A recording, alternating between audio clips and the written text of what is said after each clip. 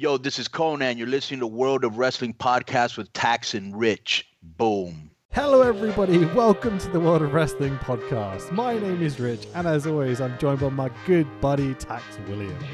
So emotional. We've made it to the end. I'm so sad that this is the last show we're going to be covering with fake moderate motorcyclists, motorcycle enthusiasts, the Aces and Eights. It's been a long run of episodes, this one, but some of the content has been so diabolically bad. It's been delightful to pod about. Yeah, absolutely. This is the 10th and final part of our Aces and Eights TNA series of pods. I'll say that again. This is the finale, the 10th and final episode of our TNA Aces and Eights podcast series. Today we are doing the big finale pay-per-view of TNA Lockdown 2013. It aired on the 10th of March 2013. It was obviously pay-per-view, this one. It says it's live, but I wonder whether this is up for debate because there's ads cut into this show. And there doesn't seem to be much time transition between some of these ads sometimes. It's a bit weird, no? Now, a quick one. Did you watch this on the Impact Plus app? I did. Impact Plus. Now, do you want to know a funny story? Go on.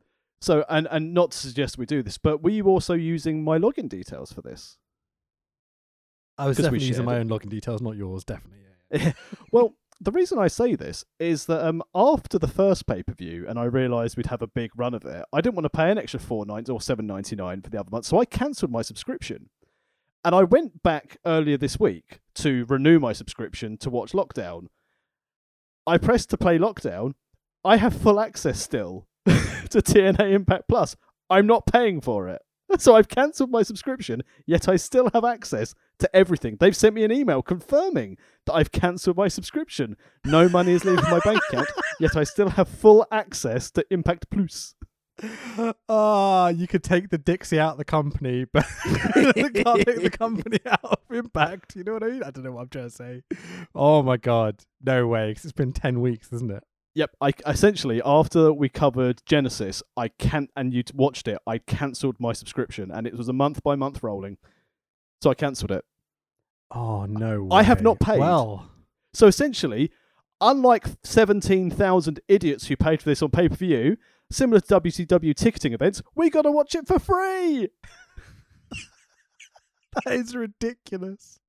Oh my God. Maybe someone at Impact Wrestling should look into this, you know? I'm just saying. Or, dear listener, if you want to watch shit content, just pay $4.99, cancel it pretty sharpish, and you're off to the races. Bloody hell. I'd love to hear from people. Contact us at World of Rest Pod on Twitter. Let us know if this works for you. Go subscribe to Impact Plus, cancel it, and then see how long you have the access for. Because I'm very intrigued now. Because this has Whether been this is 3 just months. like a one-off or whether the whole process is completely fucked. Can you imagine? But as I said, so through research for this, obviously we watched this on Impact Plus in real time. This had 17,000 buys in 2013. Now, considering TNA had switched in 2013 back to as we refer to in WWE as the Big Four model, so they were only having Genesis, Lockdown, Slammiversary, and Bound for Glory in a hope to really increase their buy rates. So this did 17,000 buys. Do you want to have a rough guess of what the buy rate for Lockdown 2012 was? Ooh, let's say twice as much. 17,000 buys. Right, okay. So similar to the ratings on Spike, consistency is key. But, as we'll get to, the attendance for this event actually broke the company's the North American attendance record for the company. Nice, because we are in San Antonio, Texas, a good wrestling town, obviously, at the Aladome with 6,700 people according to Cage Match Live. And it looks great, man. Looks like there's shit tons of people there. A paying crowd really added to this. So we've mentioned earlier in the pod, which you can Well, listen to. I'm not sure how many of them actually paid. Well, there is a big whoa. crowd there, nonetheless. But similar to what we said earlier when we had the London and Manchester shows, which you can listen back in our archive at worldofwrestlingpodcast.com, having a full house, decent size audience really helped the enjoyment of watching some wrestlers try and kill themselves during this show in the ring with the effort they were putting in. Yeah. And in some people's instances, we'll get to, literally trying to kill themselves. Absolutely, dude. So commentary again is Mike Tenay, Taz, and Todd Connolly. And we've got a theme song for tonight. Did you see this or hear this? I heard something, and I thought, oh, they don't bother using Jeff then. Mate, okay, so it's OTEP, and I'm like, Jesus Christ, I've not heard of OTEP since 2001 maybe. And the song is the most new metal, emo titled song ever. Seduce, destroy. Hang on, that's the mantra I used when I met my wife. You just the other way around, dude. Just yeah. I mean, unfortunately, it was I tried to seduce and she destroyed my well-being, my bank balance, and my free time.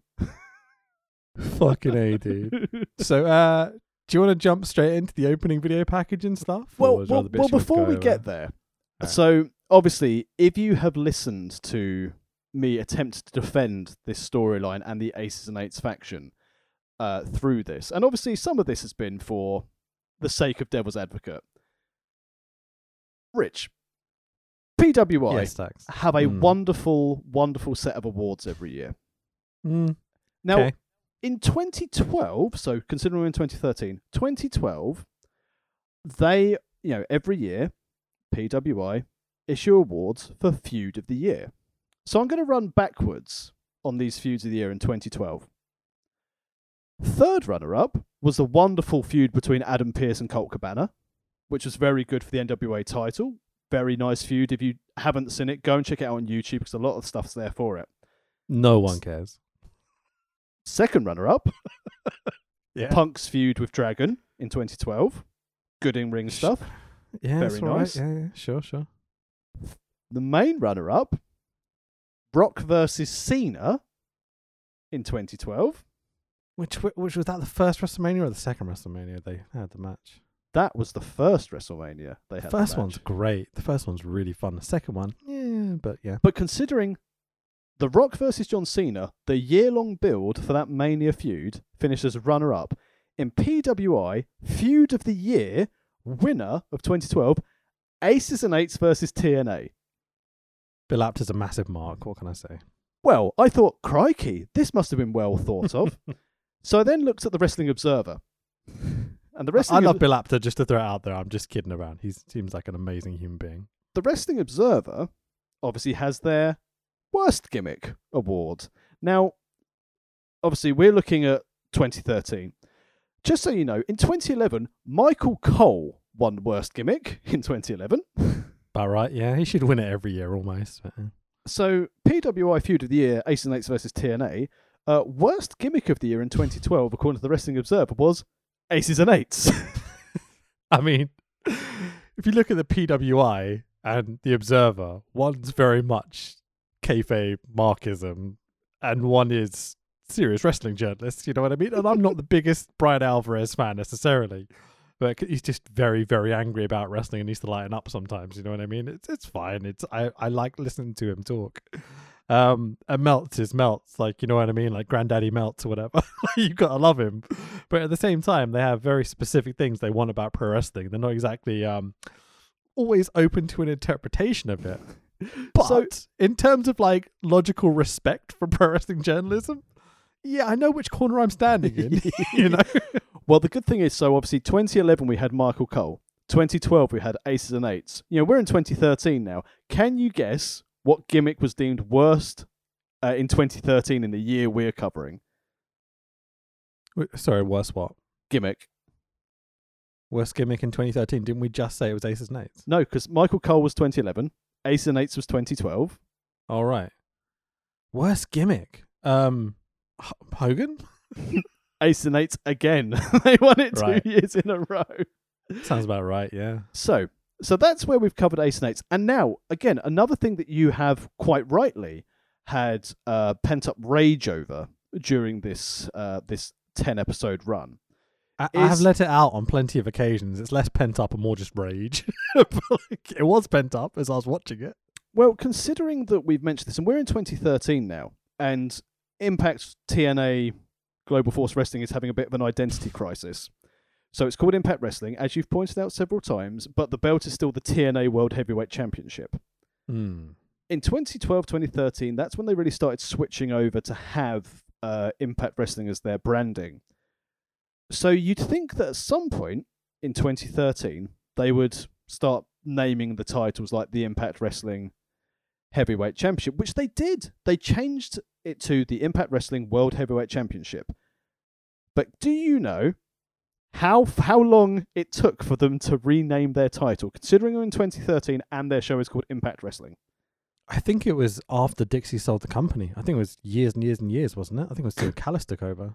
Correct. I mean, it was 8th of January 2017 at Impact Genesis that they renamed the title the Impact Wrestling World Heavyweight Championship.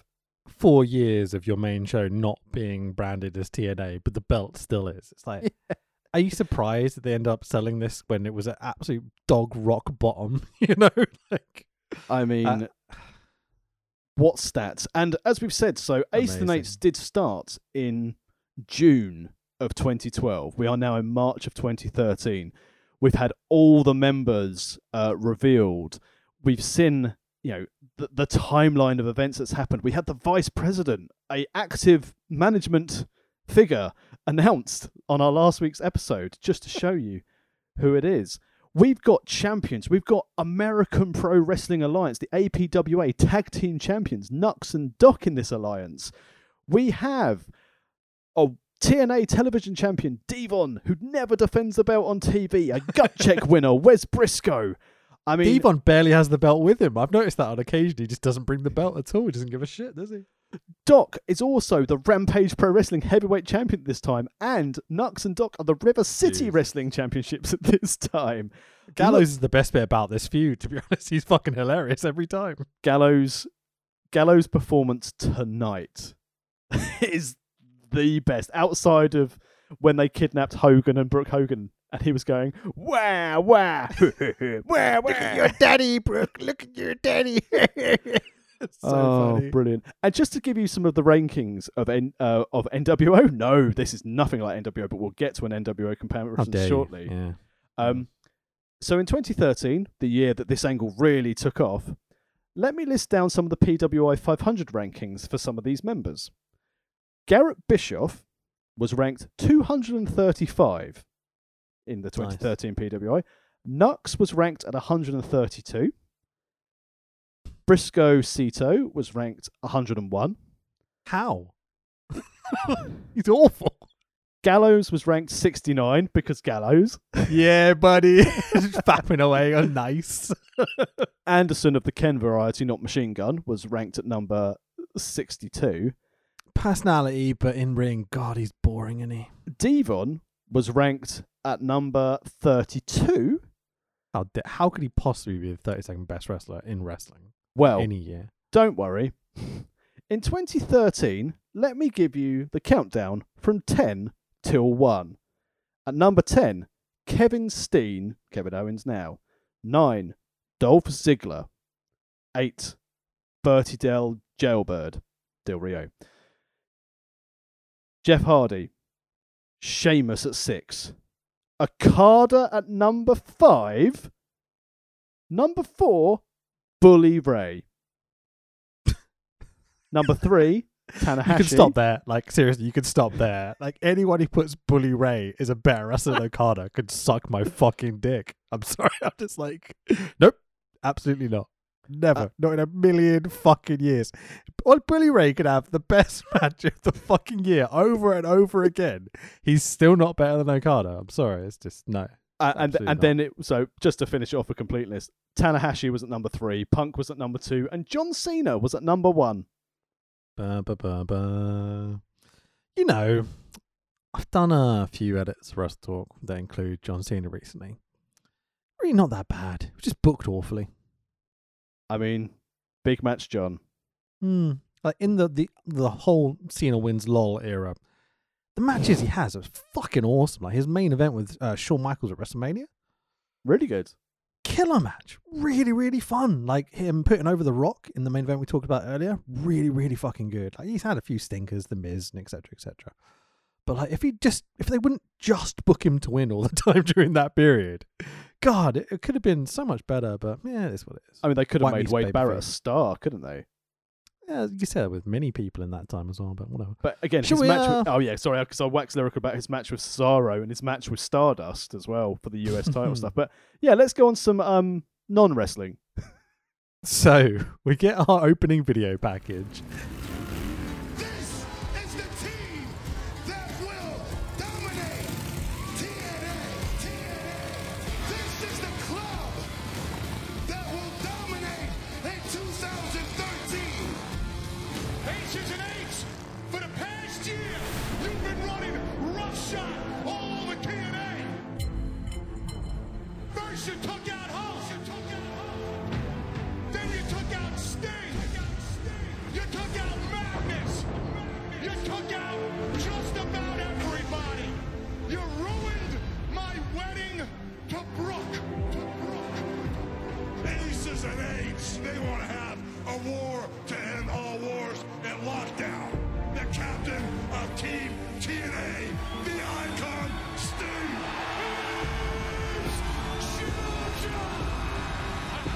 You're gonna lead your team to the slaughter. Now you testify to that. Your number one contender to go against Jeff Hardy for the world title at Lockdown. I give you Bully Ray. Very well put together. I think you will agree. I mean, I especially liked where it went to black and white for scenes of aces and eights in it. Yeah. Who's done that before? But I did notice something interesting in this introduction. Why was it? Again, it might just be bad editing. Every time they showed TNA, they had everything in full colour. Every time they showed Ace and Eights, it was black and white. But there seemed to be a lot of scenes where Bully Ray was in black and white, but there was no Aces and Eights nearby. Interesting, I thought that. For the last 10 weeks, I'd say the thing that has most rubbed me the wrong way about this series is telegraphing that Bubba is the leader. Like, I know we've kind of talked about it a few times, but little things like you're talking about in this video package of just making it like that obvious.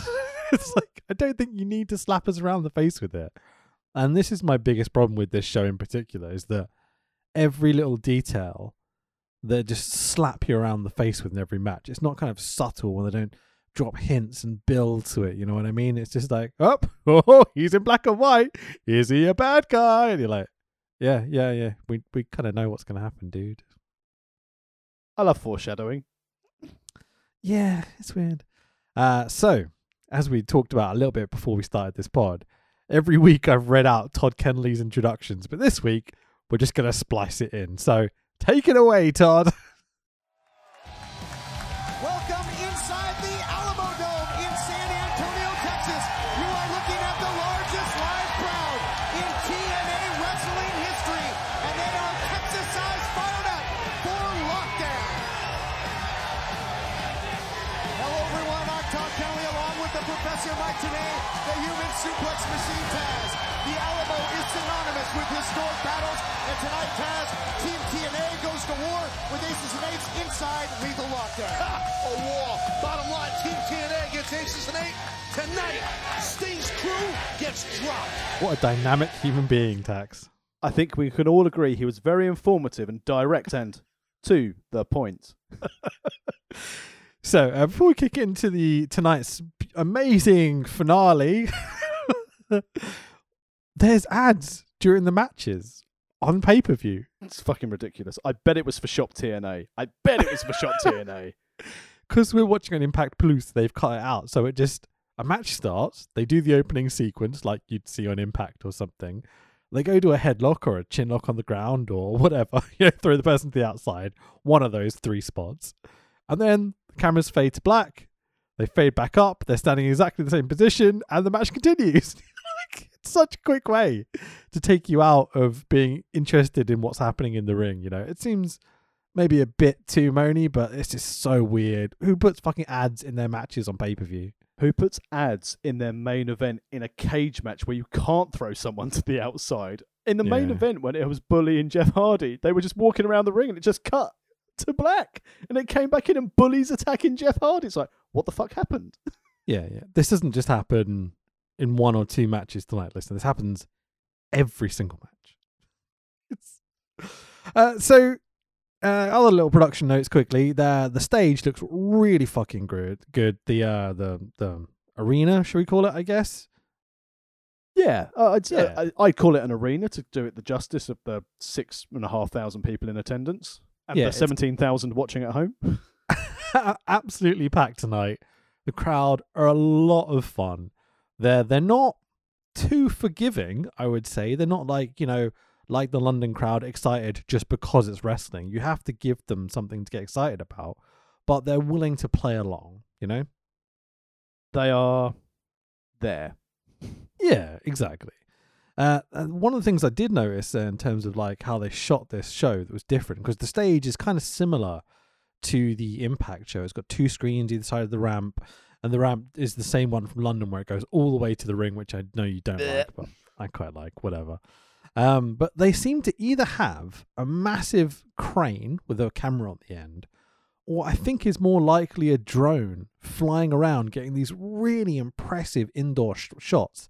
Like they have these flybys and stuff. And if it is a drone, one of the things this is what I do production for a living, obviously, is that they managed to have a drone in the building flying around getting these amazing shots without picking up that really loud buzzing sound that drones make on any of the mics. It's very impressive. Like it's something new for them as well. I could be, because again, this is definitely not my bag, but I did see a lot of like high crane camera shots during the lockdown and the main event. Tons. But as in the actual physical camera, boom, so the physical camera arm in the air. So I don't, from my standpoint, I wouldn't think it was a drone. Right, so I know what you're talking about. Yes, there is one of those.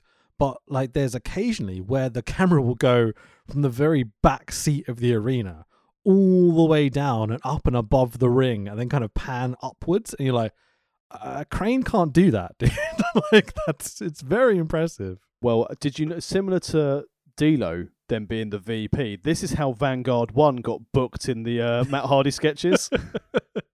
It's that he was already there. They just included him in the show. Yeah, I love it when they include management. Vanguard 1 was actually Dixie's assistant because the Pandas were on holiday.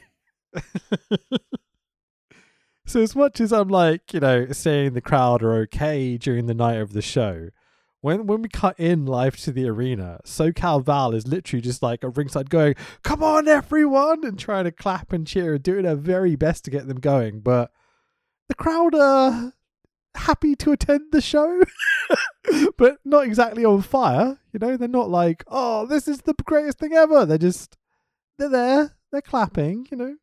This is the consolation prize to we didn't get Mania. Fuck, we've got lockdown. I suppose it'll do. Yeah, it does feel a bit like that.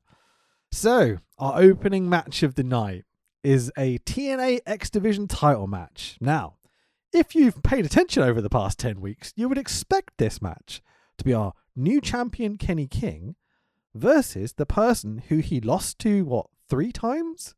And eventually beat in a sloppy ass fucking match. RVD, right? This has got to be the rematch. Surely. I mean, we did see last week on episode 9 that Kenny King said it didn't matter. He'd take on people 1-on-1, 2-on-1, 3-on-1, or what we call Brooke Hogan's Friday Night. So, he opened the door for this. And what a surprise. Rob Van Dam walked down oh no, Rob Van Dam wasn't there. So the match is Kenny King, our champion, versus Christian York, who hasn't been here for 7 weeks, and Zema Ion, who hasn't been here for like 5 weeks. I'm like, what the fuck? How is this the title match? These guys aren't on TV, and we're having them open the pay-per-view. What the fuck? And they've both lost. They haven't earned. They haven't to this earned guy their opportunity. and to Rob Van Dam. It's just like, what the fuck?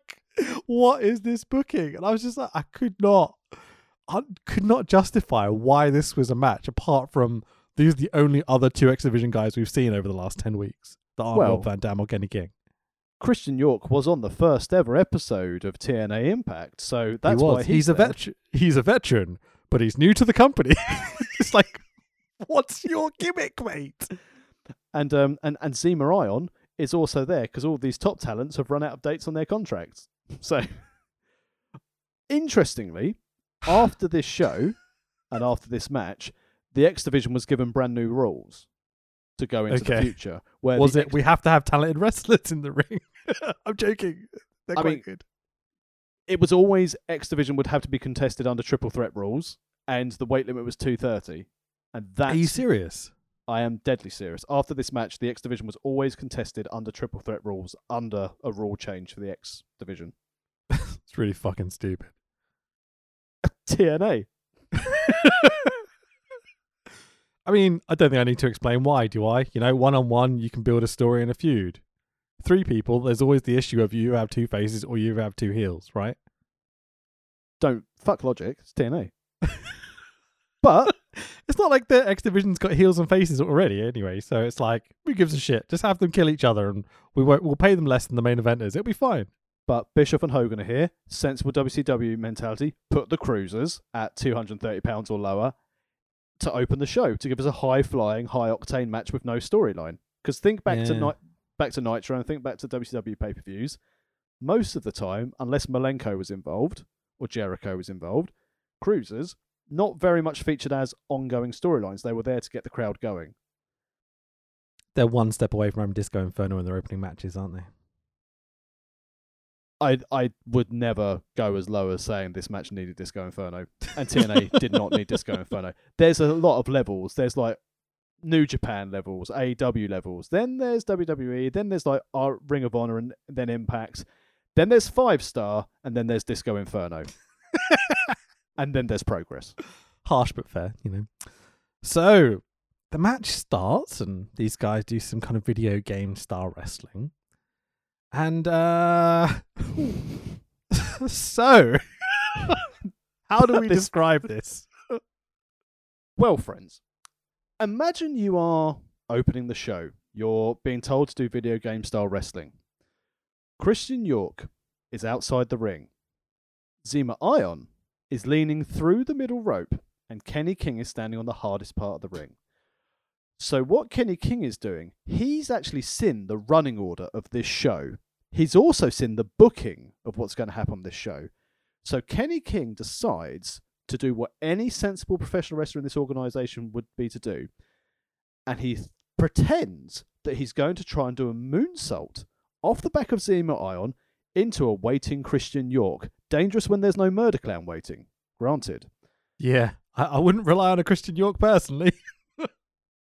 Kenny King holds onto the top rope. He jumps up. Fantastic base on Zema Ion's back. Plants both feet. Looking to do the moonsault. But then Kenny King forgets one essential thing to do in a moonsault. To jump upwards and kick your legs over. What Kenny King did, he embraces inner Rey Mysterio from when the NWO threw him into a cabin and just launched himself backwards, head first into a guardrail with Christian York just standing there going, what the fuck have you done? And Kenny King tried to murder himself on a live pay-per-view. My favourite bit, right, is where, you know, when a guy does a moonsault, there's the classic thing of like, if you're doing, I don't know, any sort of flip or a skateboard trick or something, as long as the first part of your body goes in the direction you want it to go, or like if you're shooting a basketball, you want to flick your hand in that direction where you want it to go, you know what I mean? Kenny King goes to do the moonsault, throws his chin back, but his body goes, whoop, horizontal, rather than flipping. And so when he hits the guardrail, he's in like a scorpion position. Just like, what the fuck? Ow! Ow! Oh my god, ow! He almost died. I was immediately worried for his well-being, obviously. But just the way it happened, the way he jumped up onto Zema Ion's back perfectly, and his proper Benny Hill like slipped out as he tried to do the flip. Oh, it was fucking brilliant, man. I could not stop laughing. I felt so sorry for the guy. This is the Oh, thing. fucking hell. What a way to start the show, dude. This was the thing. As soon as I watched this, and as you said, it's that horrible thing of seeing a performer who could be very, very badly hurt. But, oh my God, I felt so awful for it, but I couldn't stop laughing. And then when they went and showed they showed replays of this. Like 4 times, slow mode. It's just like, yeah, this is what we wanted. Death. Oh, Kenny King giving a new meaning to Oh the word my suicide dive. Jesus Christ. I mean, It's like you think insane. they botched the finish of Rob Van Dam where he won the belt. The next week they just give him the worst generic promo, like backstage 20 seconds talk to the camera. They finally have him on pay-per-view as the champion opening. They give him Christian York and Zema Ion to wrestle. They've got no story. And he botches the first big spot. You're like, Jesus Christ, man. You've got to feel sorry for the guy. Because I think Kenny King's a very athletically gifted, talented wrestler. But he doesn't seem to know his character in the slightest bit. He's endlessly botching stuff and doesn't seem to have a decent promo behind him either. You're like, where's this going? Like, Do you want to know something else more entertaining of this? So Go for it. sometimes TNA back in the day on their website would post their own reviews of the show. yeah, So why not? You know, like if you go on, Can I post reviews of my own podcast? How does that sound? Well, so fans can go and get Awful. results of it. But here is the extract that I found on like the historic archive TNA stuff. Are you ready? Go for They it. described the sequence as thus: King throws York into the rail, then tries to use Zema Ion as a springboard, but Ion pushes him back and King goes headfirst into the railing. Ion then takes the air and hits a corkscrew splash on both York and King, who both, despite Kenny King being horrifically hurt, still moved out of the way, so Zema Ion landed on the floor and no one caught him. Jesus. Talk about rewriting history, you know. Zema Ion is the villain here. Zema Ion, absolute pro, standing there. Wonderful base to do a moonsault off the back of. No. He pushed him back. Right In the into match, that Zema Ion guardrail. gets the biggest face pops. Yeah. Because What he's a the best heel. wrestler. Exactly. And he had the ring sense to throw Kenny King into a railing whilst looking at the floor. By not moving. Someone had- Embracing. Someone had turned around and gone, "Don't worry, Zema. Murder Clown's there. He'll catch him." "Oh, okay. I can't see because I'm not looking behind me at what's going on. I'm just being a firm base of my mate to jump on my back. Murder Clown's there, is he? Oh, I'll just let him fucking hit the rail." Unbelievable, dude. So, I mean, in this match, like, are the guys athletically gifted? Sure. Are they capable of doing some cool spots? Yeah, sure. But do any of these spots or any of the story in this match make any logical sense to you as you're watching it? No. And we've got heel champion Kenny King still with this stupid bah, bah, bah, bah, bah, bah, bah, entrance music. Yep. And he does dancing and smiling and interacting with the fans, even though he's meant to be a heel champion. It's like, he just doesn't know his character at all. It's an athletic. It's Cirque du Soleil opener. Sure. The thing is, I don't even think it's that good. How many times have we seen like matches from 1994, 1995 WCW, like the cruiserweights, the lightweights in WWE? Think about anything New Japan with Dynamite Kid and stuff like that. You know what I mean? It's like that's significantly more athletic than this. But Rich, Kenny King flung himself into a guardrail. He did. It was worth it all for just that, to be honest. But so I mean, best X match I've seen since Styles, Joe, and Daniels. oh, come on. Don't say that. York reverses Kenny King's finisher, his Royal Flush, into a roll-up for the two. Kenny King eventually hits the Royal Flush, properly this time, not the sloppy-looking bollocks he did to RVD to win the belt. For the 1, 2, 3, and still your X Division champion in a completely and utterly pointless fucking match. Kenny King, hooray! Apart from he threw himself backwards into the guardrail, which was fucking hilarious. It has been the best thing he's done in this 10-week run of shows. And not to be disrespectful to Kenny King, because he is an athletic and very, there's nothing to take away from the athleticism of these three. But the fact that the most memorable thing of the last 10 episodes is Kenny King's bad dancing, not knowing his character, and then smashing his head into a guardrail goes show you the shit state of the X Division. which is something that TNA always used to say in the mid 2000s. This is what makes us stand apart from WWE. We've got these fantastic extras having Amazing Red as part of their X division in those early years. To this dross, not for me. I was thinking about it the other day is that the one thing I was going into this 10-week series going is right, we have to help with the Aces and Eights. I don't like that. I remember how bad that was. I remember the women's division was a bit shitty and very kind of let's focus on the tits. Gash cam. Exactly. But there's always going to be some great cruiserweight action.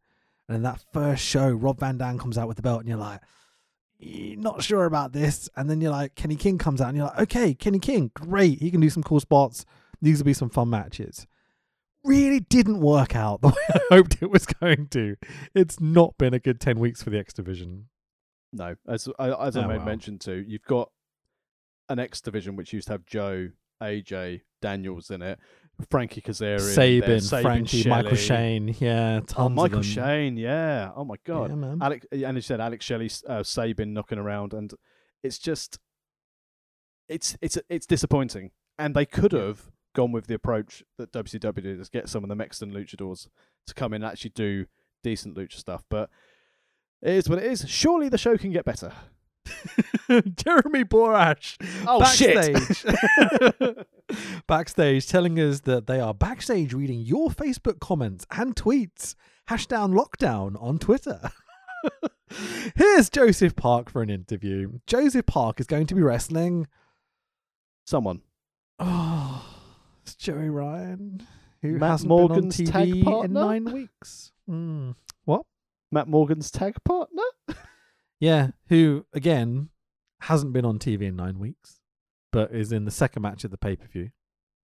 Of course. Park does his usual innocent shtick. That's hard to say. The boys have been ribbing him, which he's wearing a bit thin, to be honest, for me at this point. He's just said the same thing for the past 5 weeks. Yeah, but he's new to wrestling, so he's trying to use the wrestling terminology. Yeah, I like the Joseph Park character. Not the greatest utilization of him the last few weeks, I'd say. Lacking a storyline. Yeah, weirdly, because he's super fucking over. You would have thought they'd use him. They had fun with it, with his Ace and Eight stuff. He had his in-ring debut on Impact in London after his pay-per-view match. That was 4 weeks ago. I know. It's a sign of things to come. But, we do get to see more of Joe Park. We're not going to cover TNA ever again, hopefully. We'll do some bad shows here and there. But so everything from this show onwards. But Joe Park obviously having the storyline going forward where he sees blood and he turns into Abyss, and the transition back to being Abyss after the absolute dross where they had this monster and they humanized him by giving him Hulk Hogan's Hall of Fame ring to now be Joe Park. It's there. Well, what you described first sounds good. I didn't watch it the first time round, but it's good to know that something happens with him at least. Yeah, I mean, I think you've been a bit loose with the word good. Okay, really? So, let's crack on. Joe Park says the Alamo, not the car place, has great churros, and I'm like, oh, because we're in Texas and the Alamo's there, but apparently there's a car rental place called Alamo or something, and I'm like, yeah, didn't get that Americanisms. I only got that joke because when I've been to the States in the past, I've hired my car from Alamo from the airport. There you go. That's not a thing we have here, so I didn't understand, but whatever. I mean, I kind of put 2 and 2 together, but it's not the punchline of the century, which cues Bad Influence to send Park off to go chat with Dixie, who apparently is in catering. Frankie goes, yeah, big plate of pasta, right? I was like, that's fucking great. I don't know why you said that, but it made me laugh. Oh, I like these. I mean, Bad Influence, I would say, is a big highlight for me from this run. Yeah, I mean, Frankie going, Dixie's in catering, and I'm like, when should you be in the kitchen, right? Chauvinism, it's funny. But then it's okay that I said that because Frankie tops it off with something much worse. Frankie goes, and speaking of churros, tonight, not about Churro Guerrero or Juan Hernandez. I'm like, you can't say that, Frankie. Yes, you can. That is racist. He called him Churro Guerrero. I'm like, fuck. Okay. It made me piss myself laughing, but it's proper racist. I mean, the thing you've got to be careful, Frank, is if those cameras are around. Yeah, I mean, this one's in his face. He's like, yeah, Churro Guerrero, that Mexican fella. Like, okay, mate. Fucking hell. So Frankie says they'll go all the way and they'll become the World Tag Team Champions of the world. I love it. I love it when people say World Tag Team Champions of the world. It makes me laugh so much. But the fact that he said that they become the World Tag Team Champions of the world again. It's great stuff. Christopher Daniels does a really, really fucking good, serious promo here. He's fucking great. Chris Daniels, man. Still massively underrated. It's beautiful. Then showing how he's disrespected by Dixie Carter and the fans and their opponents, saying that the belts are the most important things in Bad Influence's life, getting over it's important to win and want to win the belts. And then Daniels finished off by saying tonight they're going to prove they're the best tag team in the business. Oh, yes, please. It's fucking awesome. The way he's like steps in front of Borash and Frankie to get right up in the camera's grill and just do his work, even though he's been this comedy character for all time. Like, Daniels knows, right, this is pay-per-view. This is when we turn it on. We need to make people care about what we're about to do. Fucking hell, man. He just gets it. Like, every single time, Chris Daniels gets it. He's the best. We said this earlier in the pod, and we said in this series, I don't recall ever seeing a bad Chris Daniels match. I'm sure there must have been some in recent times, but through what I've watched of TNA, what I've watched of Daniels' career and some of the stuff in Ring of Honor, I don't recall seeing a bad match. There's been average matches, but there's never been a match I've seen Chris Daniels be involved in and go, ugh, Chris Daniels is involved. And I'll always love Daniels and Kazarian. I'll always love the SCU boys because, as you know, not to wax lyrical about the stuff that we've done, but I got to commentate on that match with you for OWE. Fucking and A, it brother. was awesome. And even then, working with guys who had very little English against, Logan Fan and Achilles Ben in China, and still pulled off a great match to showcase the OWE guys. Love Chris Daniels. So much respect for that guy. Impressive stuff, man. So the next match is Joseph Park versus Joey Ryan, and I don't think we really need to talk about it. Joey Ryan hasn't been on TV for 9 weeks. That's probably a good thing, but it's totally illogical he's been put on TV. Joseph Park sits on his opponent for the 1-2-3. Joseph Park wins. Let's move on. Did you know at facebook.com/Impact Wrestling, not TNA, you can vote for who you think is going to win the title match tonight? I tried to go and find this poll to see how many people voted, and I couldn't find it anywhere. I was so disappointed. Did you not realise that they showed it right before the main event? Well, no, it's in the numbers who voted. Oh, okay. No, I couldn't find that either. All right, I wanted to see if it was like 43 people voted and 51% thought it was going to be Jeff Hardy. It may have been. Very quickly, though, before you move on to this next match, and obviously I know we've skimmed over because, Abyss doing a giant whoopsie on Joey Ryan's chest and then sitting on him was not really relevant. But this is the problem when you've got you've got a 10-man match. You've got no chances of having much decent stuff on the undercard, so you're just going to have to throw shit at the fan. Yeah, sure. Poor Logan. So, Michael Nee's going to be listening to this podcast and go, aha, finally an OWE joke. Careful now, that accent. What was that? What did I do? Nothing. So Jeff Hardy's arriving late to work with his shitty belts, 30 minutes late to the show because, WCW 2000. Bubba and Brooke are backstage. Bubba is nervous. Hulk turns up to give Bubba a pep talk. Bubba sends Brooke on her way with a, see you out there, like she's going to be wrestling or something. I don't know why it made me pop so much. See you out there, brother.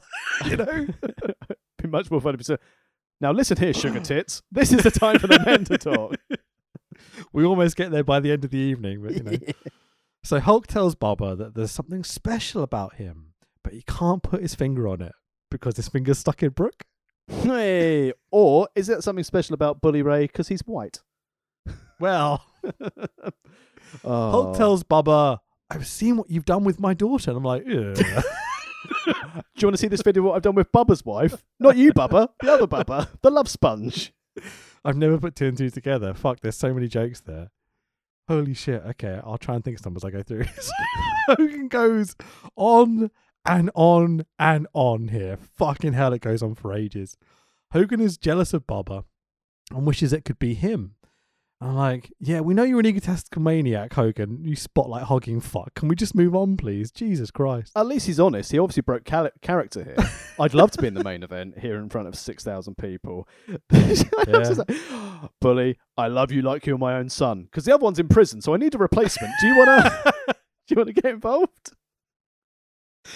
Hogan goes on to give Bubba some super fucking generic advice that apparently came from Andre, and I'm like, yeah, fuck off, did it? And he's like, make sure they remember you. Make sure they remember you. And Bubba goes, that's an awesome story, man. And I'm like, what fucking story? Oh, it's so stupid.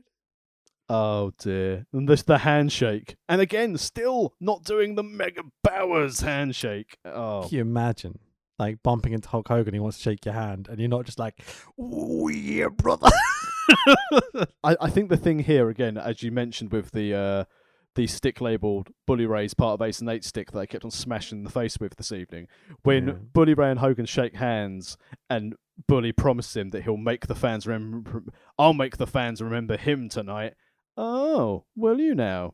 I wonder what you're doing later this evening. Brooke, even even emphasizes it with a, I promise you, I will. Like real heelish, you know? Like, come on, dude. Don't give it away. It was me all along, Hogan. He may as well have just said that to his face, you know? Anyway, so after this lengthy fucking backstage segment, Jesus Christ, it went on for ages. We get a TNA Women's Knockout Championship match, as I think that's what we're meant to call it, but I don't know whether it's the Women's Knockouts or just Knockouts. I got a bit confused by this, to be honest. The TNA Knockouts title. So, yeah, okay, fine. They've just replaced the word women with knockouts, have they? Diva, knockout.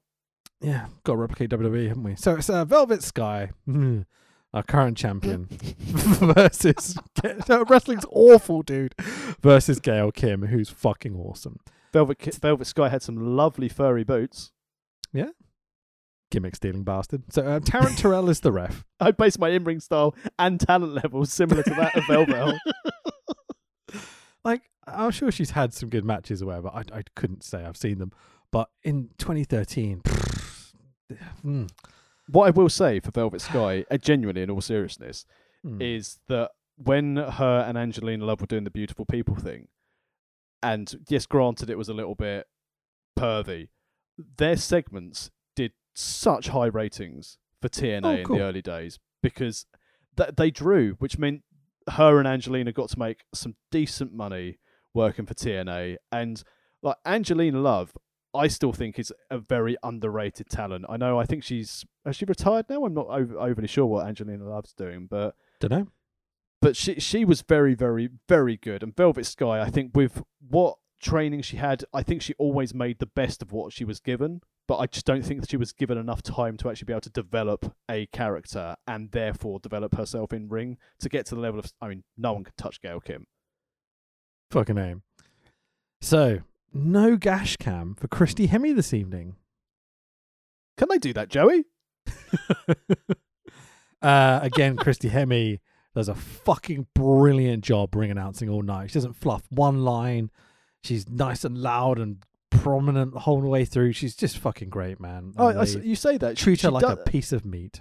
She does fluff one line, but then, like a professional, comes back straight away. It was with the first cage match, because obviously she's not able to be in the ring and she's doing a lot of over-the-shoulder sort of looking while she's doing her announcements. But again, Christy Hemme for this whole run of series. So if you're thinking Bad Influence, really, really good. Christy Hemme, the ring announcer, has done very good. And also, always good to see SoCal Val. She does a good job. Sure. Yeah. SoCal Val does quite a good job with the fans and stuff, you know. Like, this crowd are a little bit hard to get going at this point, but it's what it is. It must be a difficult job, wandering around ringside trying to clap and get people involved and stuff, you know. That's why Borash was put backstage, because they've rated Christy Hemme more. Not Christy Hemme, sorry, SoCal Val. So Gail goes into the ring and immediately argues with ref Tarrant Terrell. justified. At least they've got this gimmick going, you know. They've kept it going over the last few weeks. Well, they've kept it going for the whole run of this 10-week show. Yeah, absolutely. It's been a 10-week build. It's actually one of the more consistent things. Not involving the belt. Velvet sexually assaults the ring ropes. The bell rings. Gail turns to ref Taryn Terrell. And because this is TNA, the face champion, Velvet Sky, attacks Gail from behind. And off we go. They love this spot, don't they? I mean, face heel, cross the line, no heels, no faces. Dastardly Velvel. Bad. You may as well just call it illogical stupidness rolled across the line. Like, you need good guys and bad guys. How do you tell a story without them, you know? She's the third wheel of the storyline, though. So she's got to do something to get memorable elements of this match. Yeah, sure. Like, but the good guy attacking the bad guy as the match starts every time for week after week after week. Anyway, so Christy Hemme doesn't get a crotch cam, but never fear, fans. The gash cam is certainly here for the rest of the match. Oh, Taryn Terrell's here, like Yeah, a exactly. moth to a flame, and I feel really sorry for Taryn Terrell because I do wonder if they would have done this to saying, "Here's what we need you to wear as a ref's outfit, Taryn," rather than, "Can you dress up like just as a female ref?" Because can you imagine having like Aubrey wrestling in 2013 and having a wrestling promotion go, "I want you to wear little hot pants and a little vest top, Aubrey, as a serious one of the best referees in North America." Yeah, Just- exactly. Fucking backwards. I mean, it's just, you know, to be a woman on this roster, you have to be super fucking slutty, dude. It's just part of the gimmick, it feels like, you know? Yeah, it's not good. And again, whilst I make joke of the shop TNA thing, this is 2013. Now, Yeah. I They know used to have the- people like Kong and Jazz and actually like decent female wrestlers that didn't have to be sluts on television the whole time as well. But they're all gone in 2013. This is just, you know, people being whores, basically. it's not good. And Even Victoria is like having to, like, you know, flash a little bit now and again just to be on telly, you know? At least And they've Jesse's taken her there off to flash telly. all the time. Yeah, exactly. So Gail uses Taryn Terrell to attack Velvet. Can she do that, Joey? Gail confronts referee Taryn to get in her face after a slow count by the shitty ass ref. Gail eventually slaps Taryn. Can she do that, Joey? Taryn Terrell goes to disqualify Gail, but doesn't. And instead, poor Gail Kim gets speared and punched in the face by the referee in the match. Can she do that, Joey? Some sort of Taryn Terrell hair extensions start popping out of her hair and flying all over the ring. Looks pretty fucking great as they're doing it, to be honest. But I'm not sure it's meant to happen. Gail just kind of gets up from the beatdown. Taryn Terrell takes a few steps back. Velvet Sky hits a shitty fucking X Factor finish, the in your face for the 1, 2, 3. And that is the match. The winner and still Knockouts champion is Velvet Sky. Hooray! Continuation of a storyline that's been building. And the crowd, in fairness, were massive over when Taryn hit her spear. Yeah. The logic of the match, though, we're just gonna skip over that bit. We're not gonna, you know, talk about how the ref beat up on the wrestlers. But again, this is explained on a later episode of Impact, which we'll go through at the end of this episode. Oh God, of do what we happens have to? next. Who gives a fuck? Like they're making the story about the challenger and the referee. The champion's just here for the ride. It feels like. That is the bad thing, though. Their title is taking playing second fiddle to a referee in inverted commas. Although, you know, was an active wrestler in WWE before she went to Impact. So I like the build, and obviously it led to the very, very, very good Gail Kim Taryn Terrell Last Woman Standing match, which they end up having. I think it was Slammiversary later this year. I'm sure it did. So Velvet Sky and her biased bullshit referee celebrating the ring together. But here to save the show again, Robbie E is backstage with Wait, Jeremy Borash. You didn't even get the part where Todd Kennelly fucked up. Over to you, JB. No, wait, we're not going. No, we're just giving them their glory shot in the ring. The words that he used, it's like, oh, Todd, Fucking Beautiful hell. stuff, man. So Robbie E is backstage with Borash. Robbie cuts his usual douchebag, hilarious promo. He's fucking great, man. His frosted tips, 12 foot high in the air, cheap beaded chain with beige sweater and pink and brown stripes. It's a sight to behold, dude. He's awesome.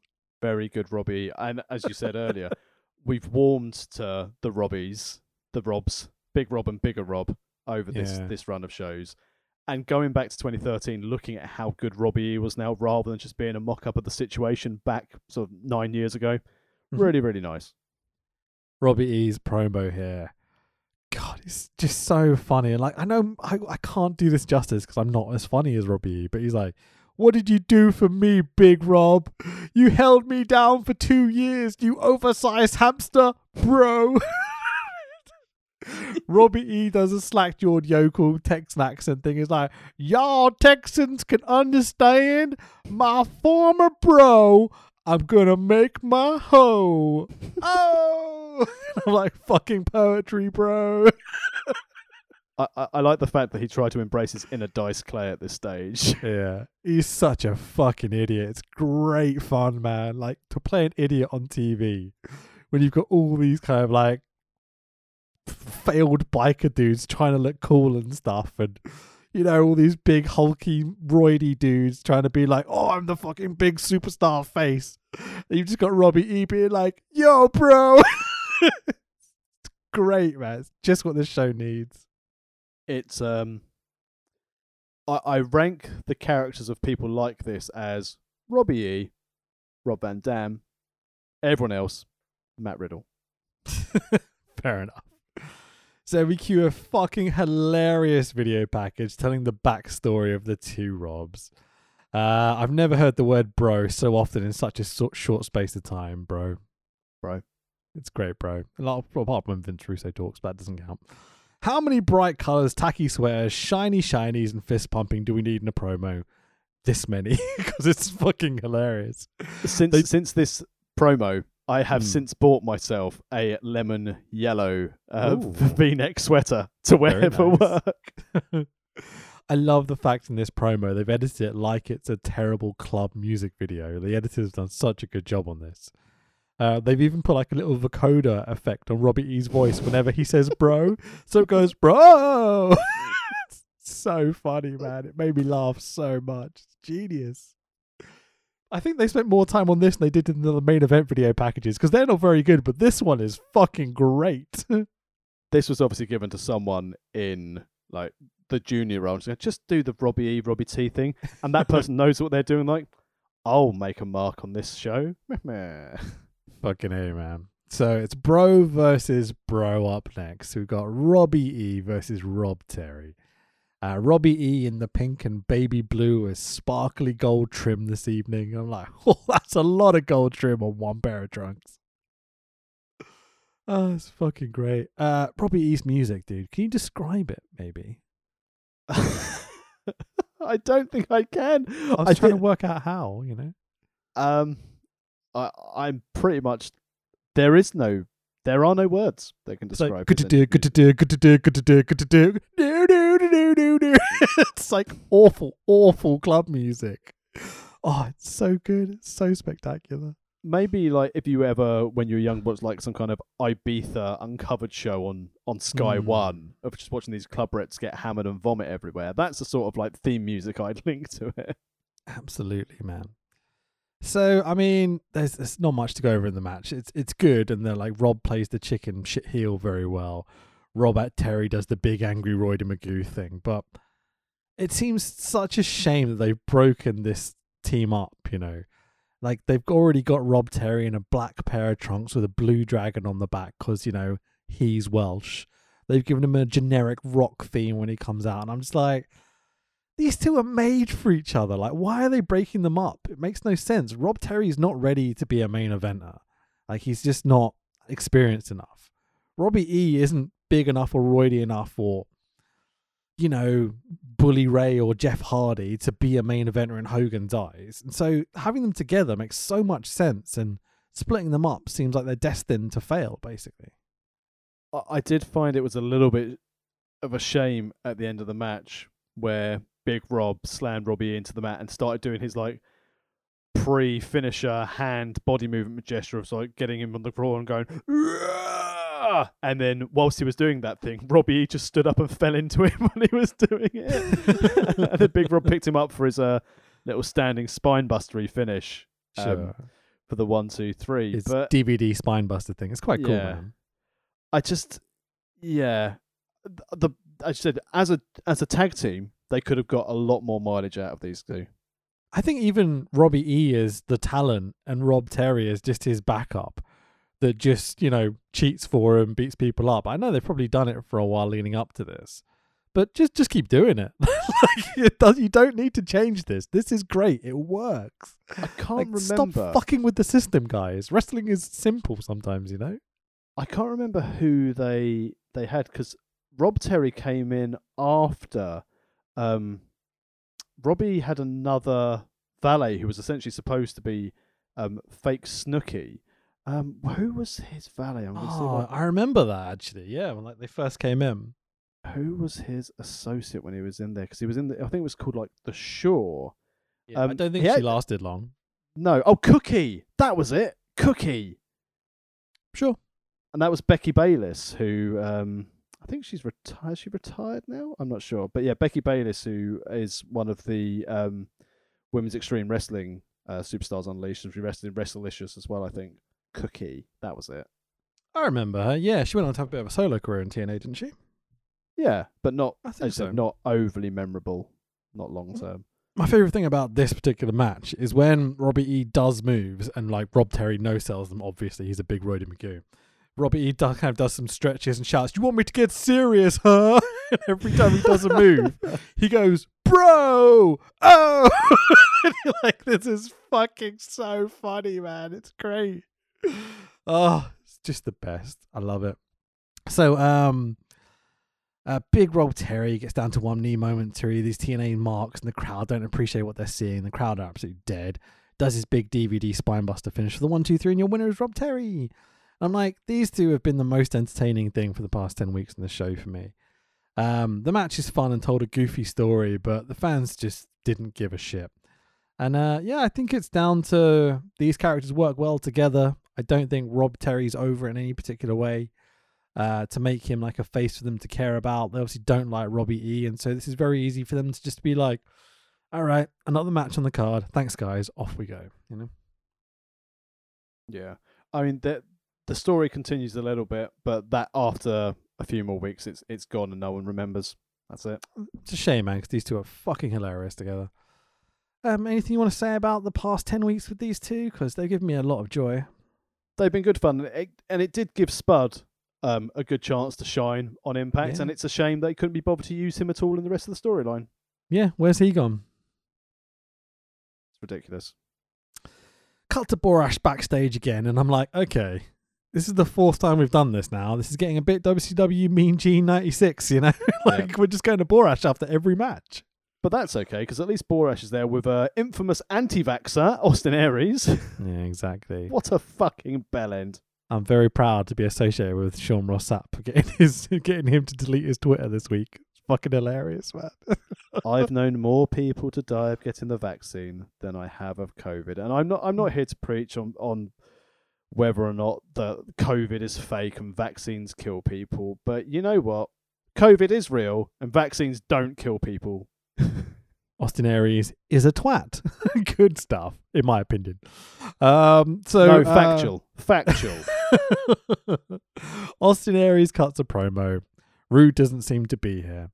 Aries doesn't need Rude to keep the straps. Then Bobby Roode walks into shot and he's like, look, he's here. I'm like, all right. What? So Bobby Roode was getting his COVID vaccine. And that's why I was late. So Rude wasn't on TV for what?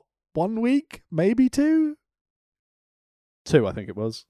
Okay. And I'm like, so was this meant to be a storyline that Bobby Roode wasn't here for a week or 2? And now he is here for his scheduled title match. What? Proper champion. Turns up to work late.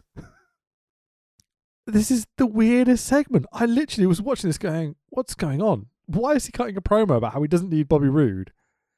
He wasn't there last week. He wasn't on Impact last week, and but Bobby Roode's standing next to him as he's cutting the promo, and then Bobby Roode walks in and is like, "Hi, I'm here," and Aries is like, "Yeah, I knew you were here." He's like, well, "Why did you cut the promo then?" Austin Aries is a fucking moron. That's so confusing. I was like, "What's going on?" We're stuck in the time loop again for TNA. You know, it's this replicant time loop sci-fi gimmick they've got going. I swear to God, this is where it's going, dude. I hope so, because at least it explains a lot. Yeah.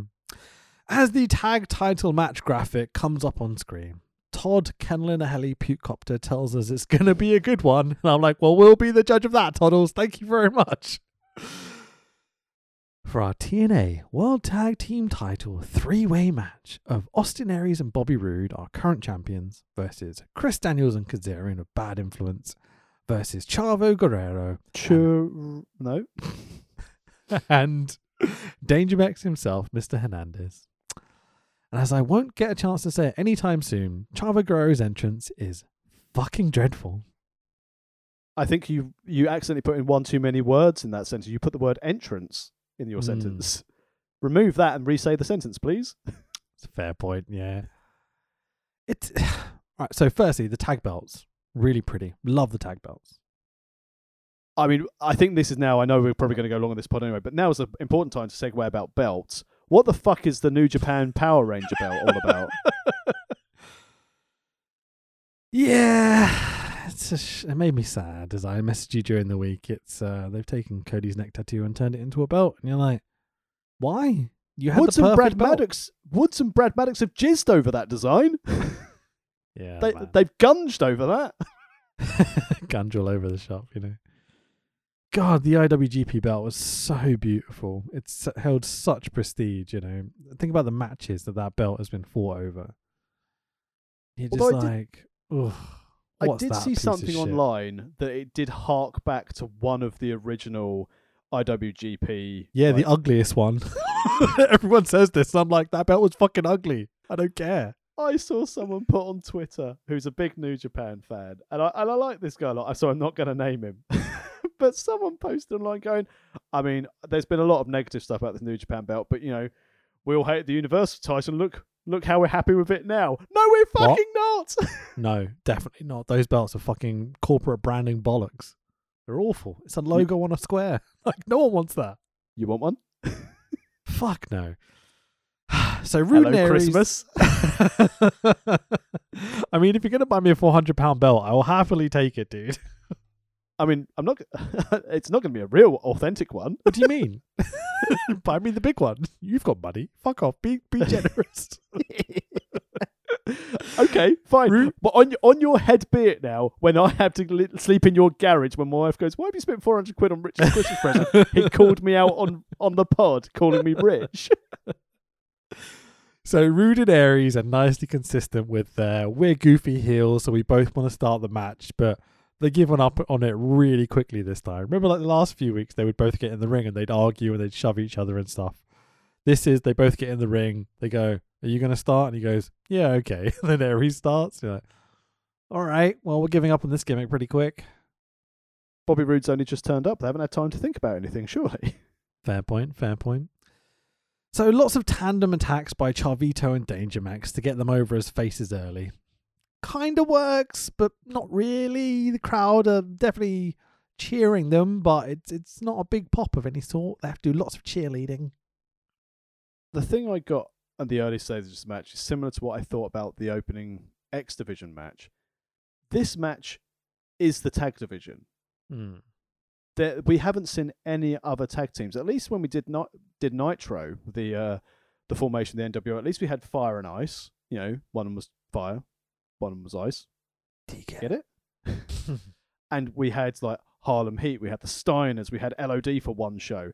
The only tag teams, other than seeing Matt Morgan and his tag team partner briefly, these have been the core three. We've not seen any other tag teams. The only one you could possibly argue would be Magnus and Joe. They just reformed last week, but it doesn't really count. They're in a big 6-person whatever tag later.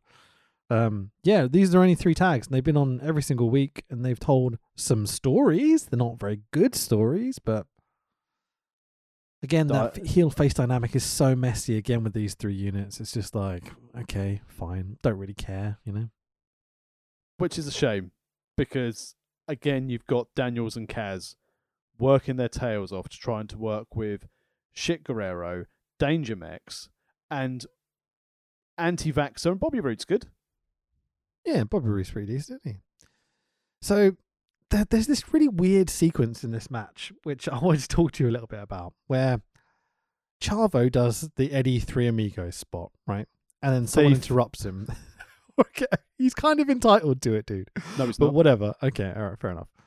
So he does the Three Amigos spot, and he gets to the second suplex, and he gets interrupted. So he jumps to the next person who interrupted them, and he does the Three Amigos spot, and he gets interrupted, etc., etc. But as he's doing this spot, Aries stops him and goes to hook him up in a suplex to do his own. And Aries does the Eddie Guerrero shoulder shake thing, right? So the fans just look at him going, what are you doing? Why are you doing Eddie's shit? And then Frankie gets the better of Chavo and does the Eddie Guerrero shoulder shake shit. And I'm just like, is this meant to be getting heat? Why are we impersonating a dude that died not too long ago from where this match is? It's really fucking weird. We're in Texas.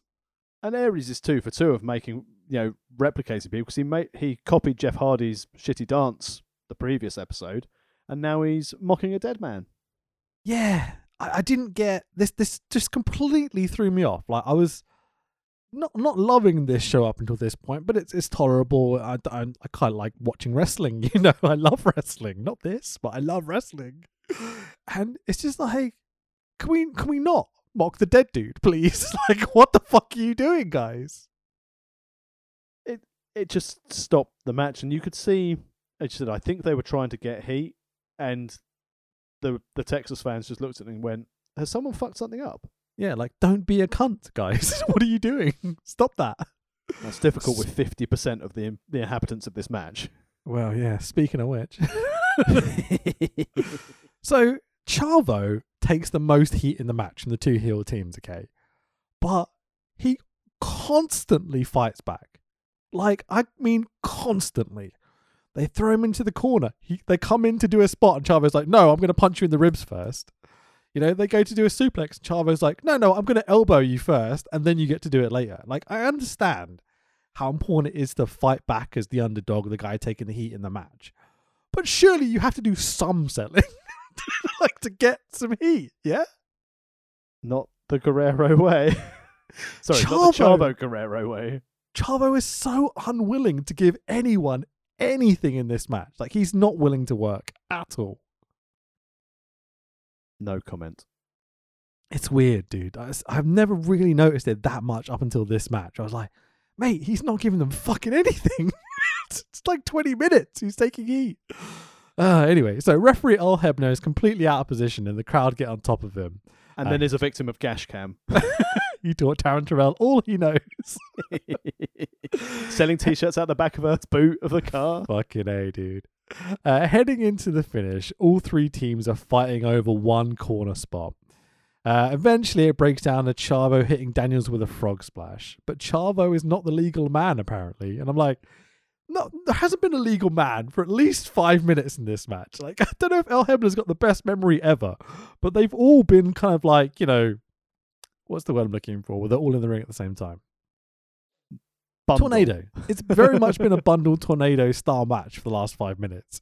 But apparently, Earl Hebner's kept track of who the legal people are because he won't count the pinfall. Aries comes in, chucks Chavo out the ring. Rude covers Daniels, who apparently is the other legal person, for the 1, 2, 3. And I'm like, what was this finish? Logic. Good refereeing. Calling I mean, it right down the line. Technically, it would be good refereeing, but are you sure that Rude and Daniels are the legal people? Because I certainly wasn't. No idea. As you said, it was about a quarter of this match where no one was a legal person. But covering Daniels for the victory, why didn't they cover Chavo? Sure, Fucking man. hell. But what a TNA finish, dude. What a TNA finish. It's You couldn't TNA just by have someone do a numbers. move and pin them, you know? TNA by numbers. Ah, that's great. So it's still TNA tag champs are Rude and Aries. And what do you think of this? These 10 weeks of tag title matches and how Awful. it's gone? I like Well, that's definitive at least. I like the fact that you've got Bad Influence in there trying. They bring their work boots every single time they get into the room, put on the working boots, get in and try and make chicken salad out of chicken shit. And getting to work with Bobby Roode. And let's be honest, from an in-ring standpoint, I'm not keen on him, but I do see why Austin Aries, from an in-ring perspective, from an athletics perspective, can actually, string a couple of moves together. And watching Hernandez try and kill people doing that Air Mexico thing is always quite funny. And Chavo always infuriates me. Yeah. I would say, as you said, every no single selling, match. Go on, sorry. And the no selling element, it's just, if anything in TNA, it's just amplified even more than it was so blatantly obvious in WCW. These 6 are very, very guilty of not selling. Frankie and Daniel's a bit less. At least they sell and roll to the outside occasionally. The other 4, Jesus Christ, they do not sell shit in this match. No more. Absolutely.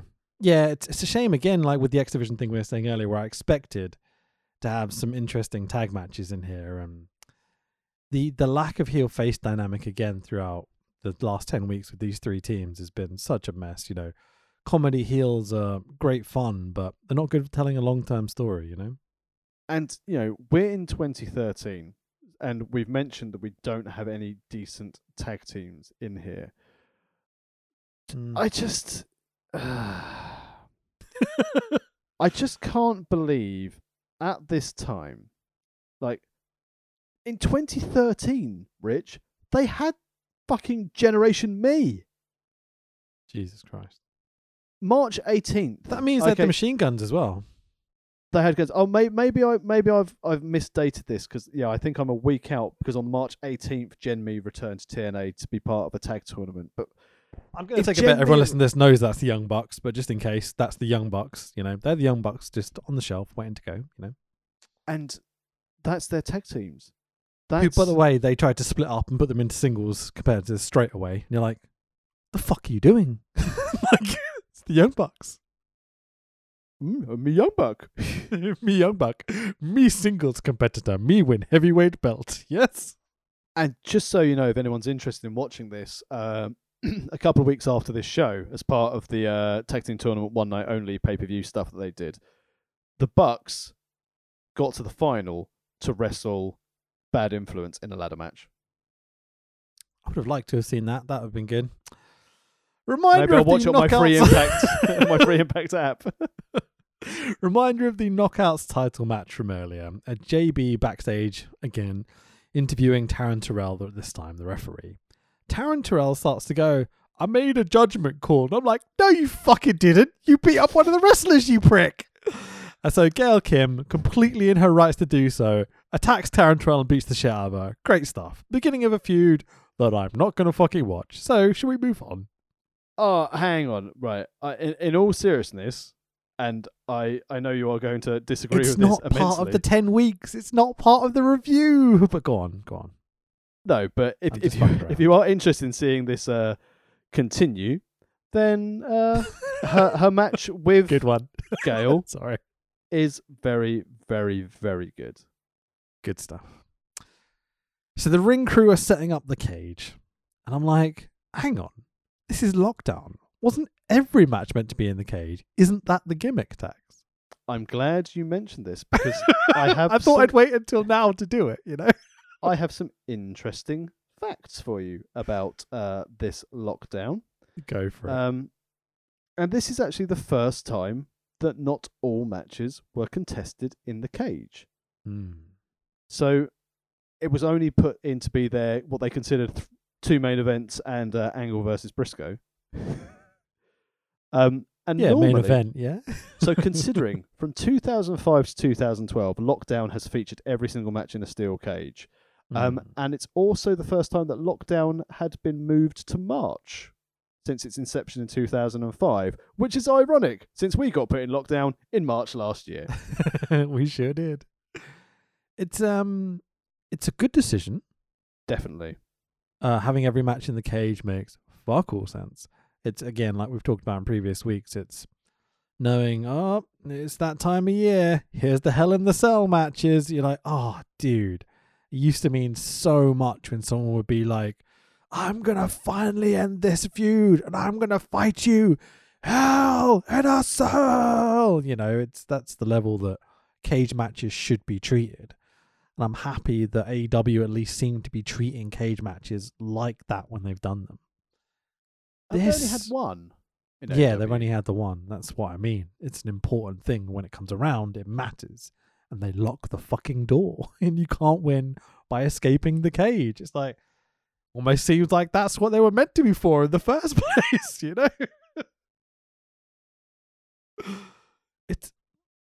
I don't know. What can I say? Well, at least we get a segue that our next pay-per-view Slammiversary. That's nice. You just broke up. Can you say that again, buddy? Oh, sorry. No, I was just saying that at least we then get a segue from Todd Kennelly while the crew are putting up the cage, and they start saying that we've got Slammiversary taking place in Boston. About to say it's time to fill because we've got some cage setting up to do. This takes 10 minutes. But yay, Boston. Did you see where it was in Boston, where Slammiversary is going to be? No. Do you remember an idea I pitched to you about how TNA should do their shows? Yes. Universities, colleges. This is going to be at Boston University. And I'm like, motherfuckers heard me. They got my idea. I bet that show's great as well. And when they got in the backstage vortex, they took your idea back to 2013 and went, you know what we're going to do? Now that's a story. Pay attention, TNA. So, Aces and Eights are chatting shit backstage. Well, backstage clubhouse in Texas, I imagine. Yeah, because they can port it. They tow it on their bikes and Taz's scooter. Pretty much, dude. His sidecar, you know. Taz's 2-stroke moped. Isn't that what they call Brooke?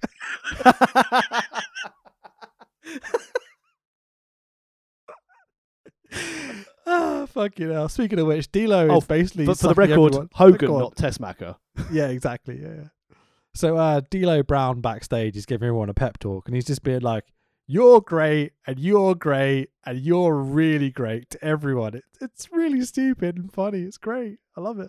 D'Lo's like, you're getting an iPod. You're getting an iPod. It literally is that promo. Gallows' response was just like, yeah.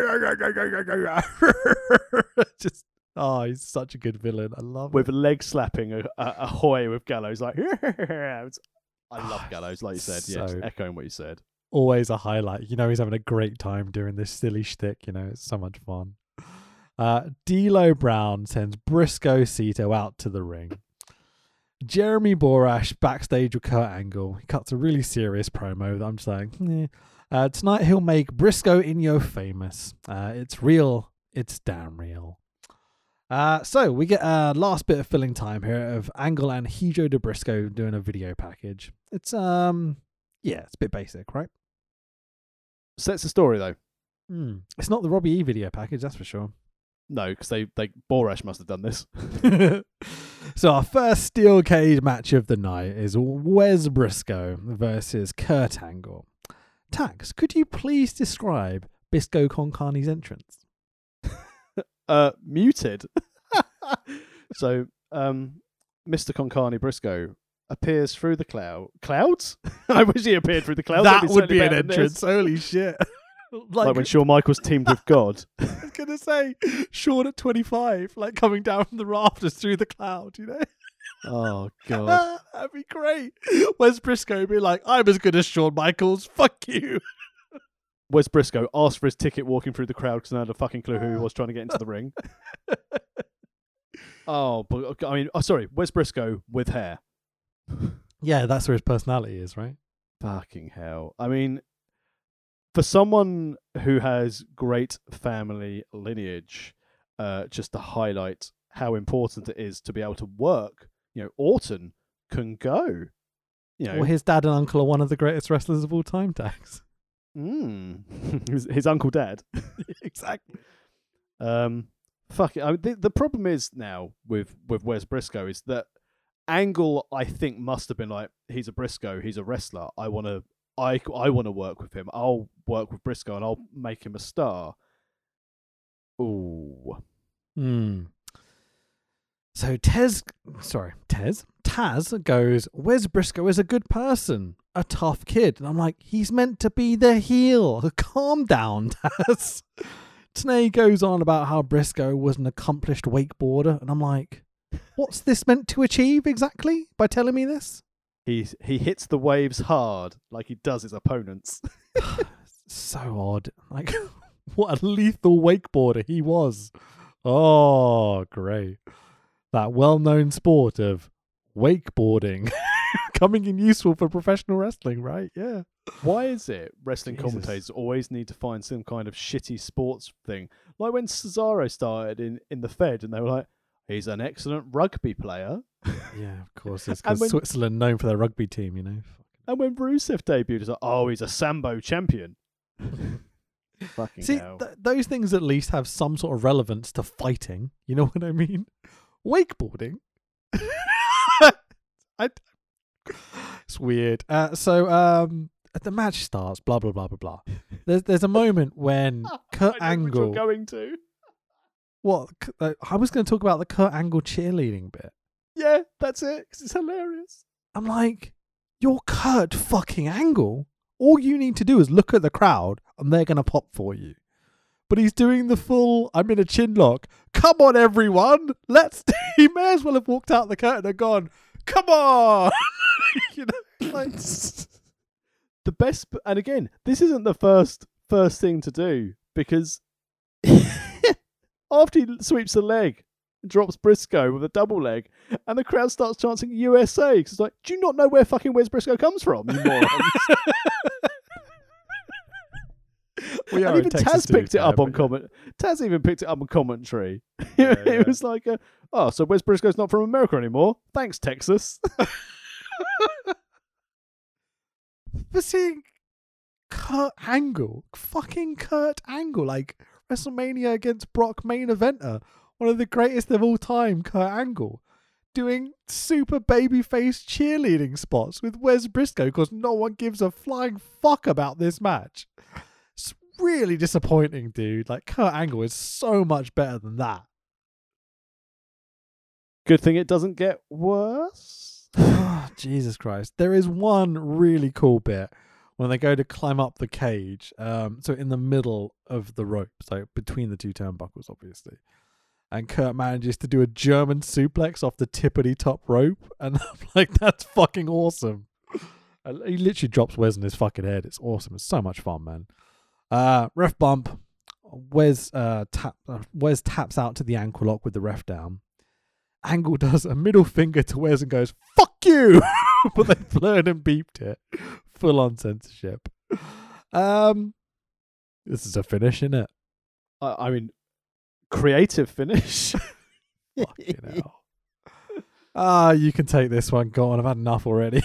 So after Angle flips off Briscoe, not Bischoff, cage opens and he casually walks out. As he exits, so the referee's still out, Angle standing on the ramp, so technically he's won by escaping the cage, as Christy Hemme kindly put over at the start of the match.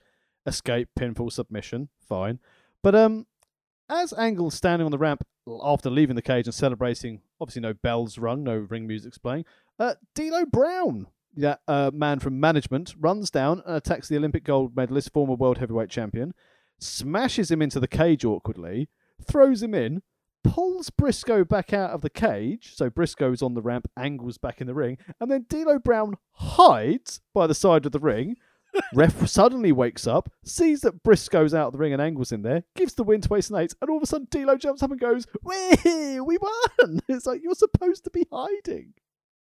It's fucking madness, dude. Like, you think about the context of people backstage. So Hogan, like, as the commissioner character or whatever the fuck he's meant to be.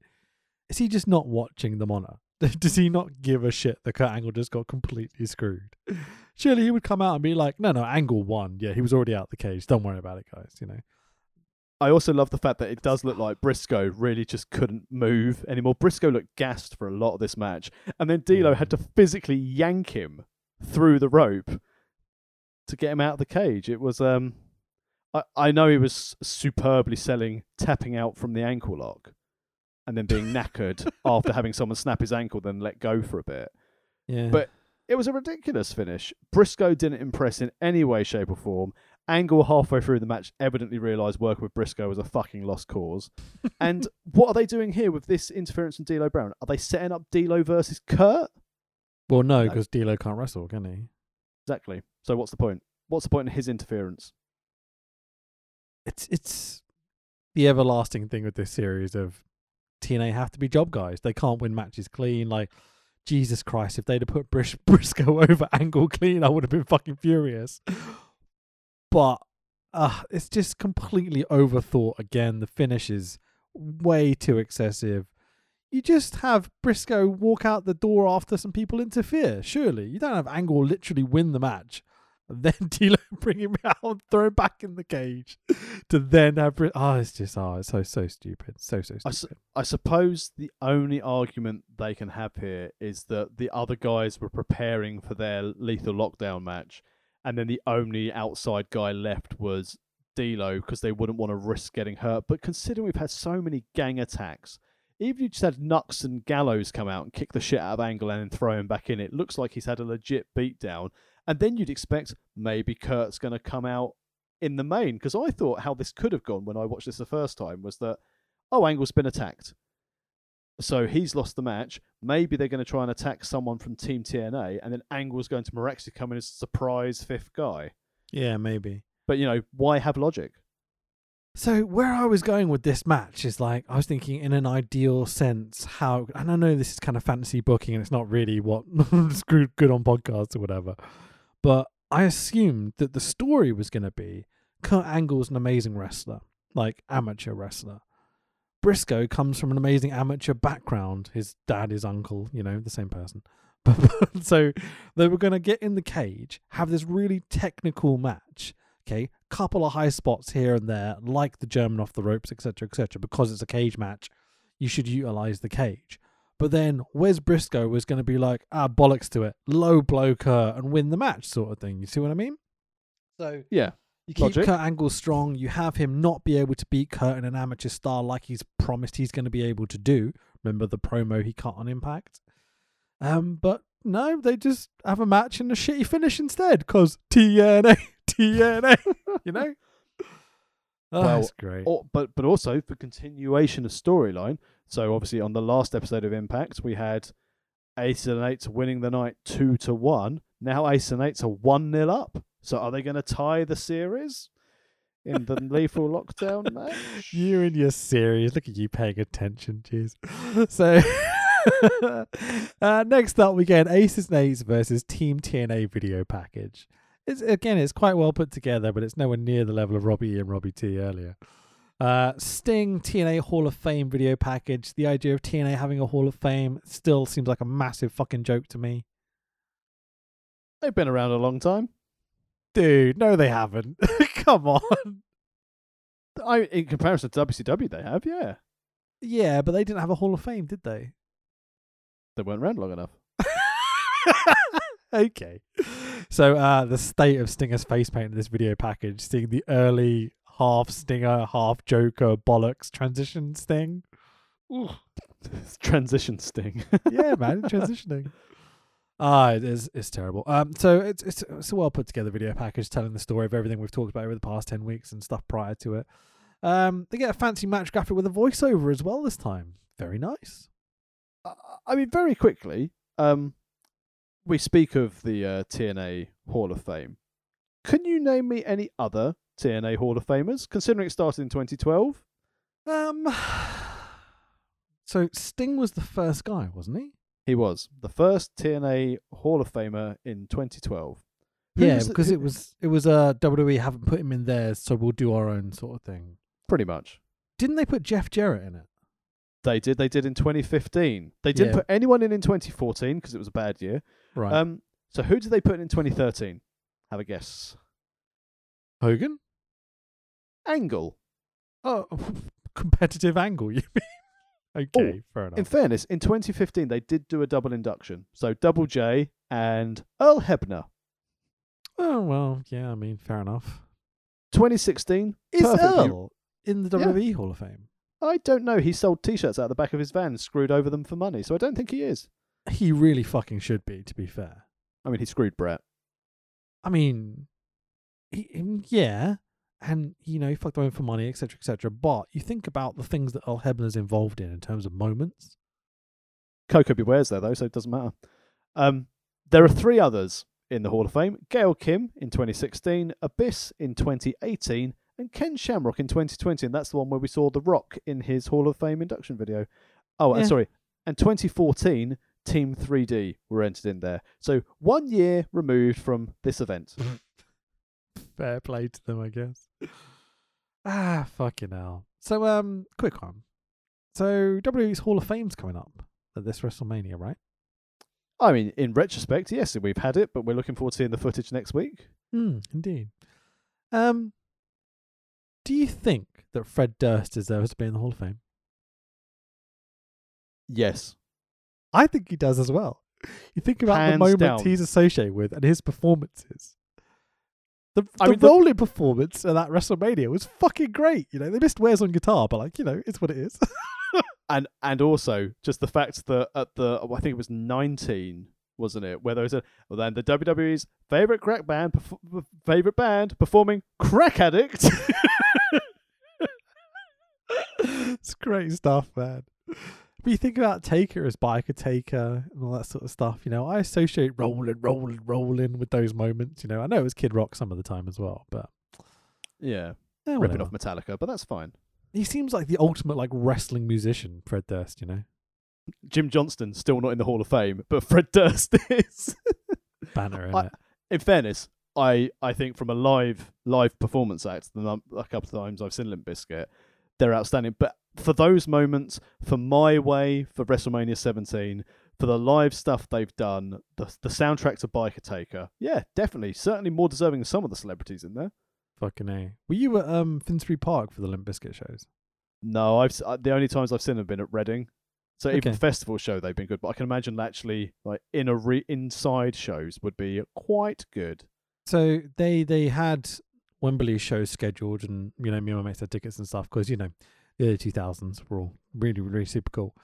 But they had to cancel them because I think Fred got sick or John Otto got sick or something. I don't remember what happened. But they did these free shows in Finsbury Park. And I say free because I paid for my fucking tickets originally, but I got another ticket. And I'm like, wait, how is this free? I paid for this. But whatever, it's okay. But what they did is they did a full day festival in Finsbury Park. So you had Biffy Clyro, had The Darkness. You had a whole bunch of really cool bands from that time period. I don't really like The Darkness, but whatever. But Limp Bizkit, I think, played a 2.5 hour set that evening. Love like- it. That's your fucking money's worth, dude. And they were crazy. They had the whole where the front section's in its own circle, and then you had the back section as well. You know what I mean? In the crowd. All I Because wish was Finsbury that Park's I huge.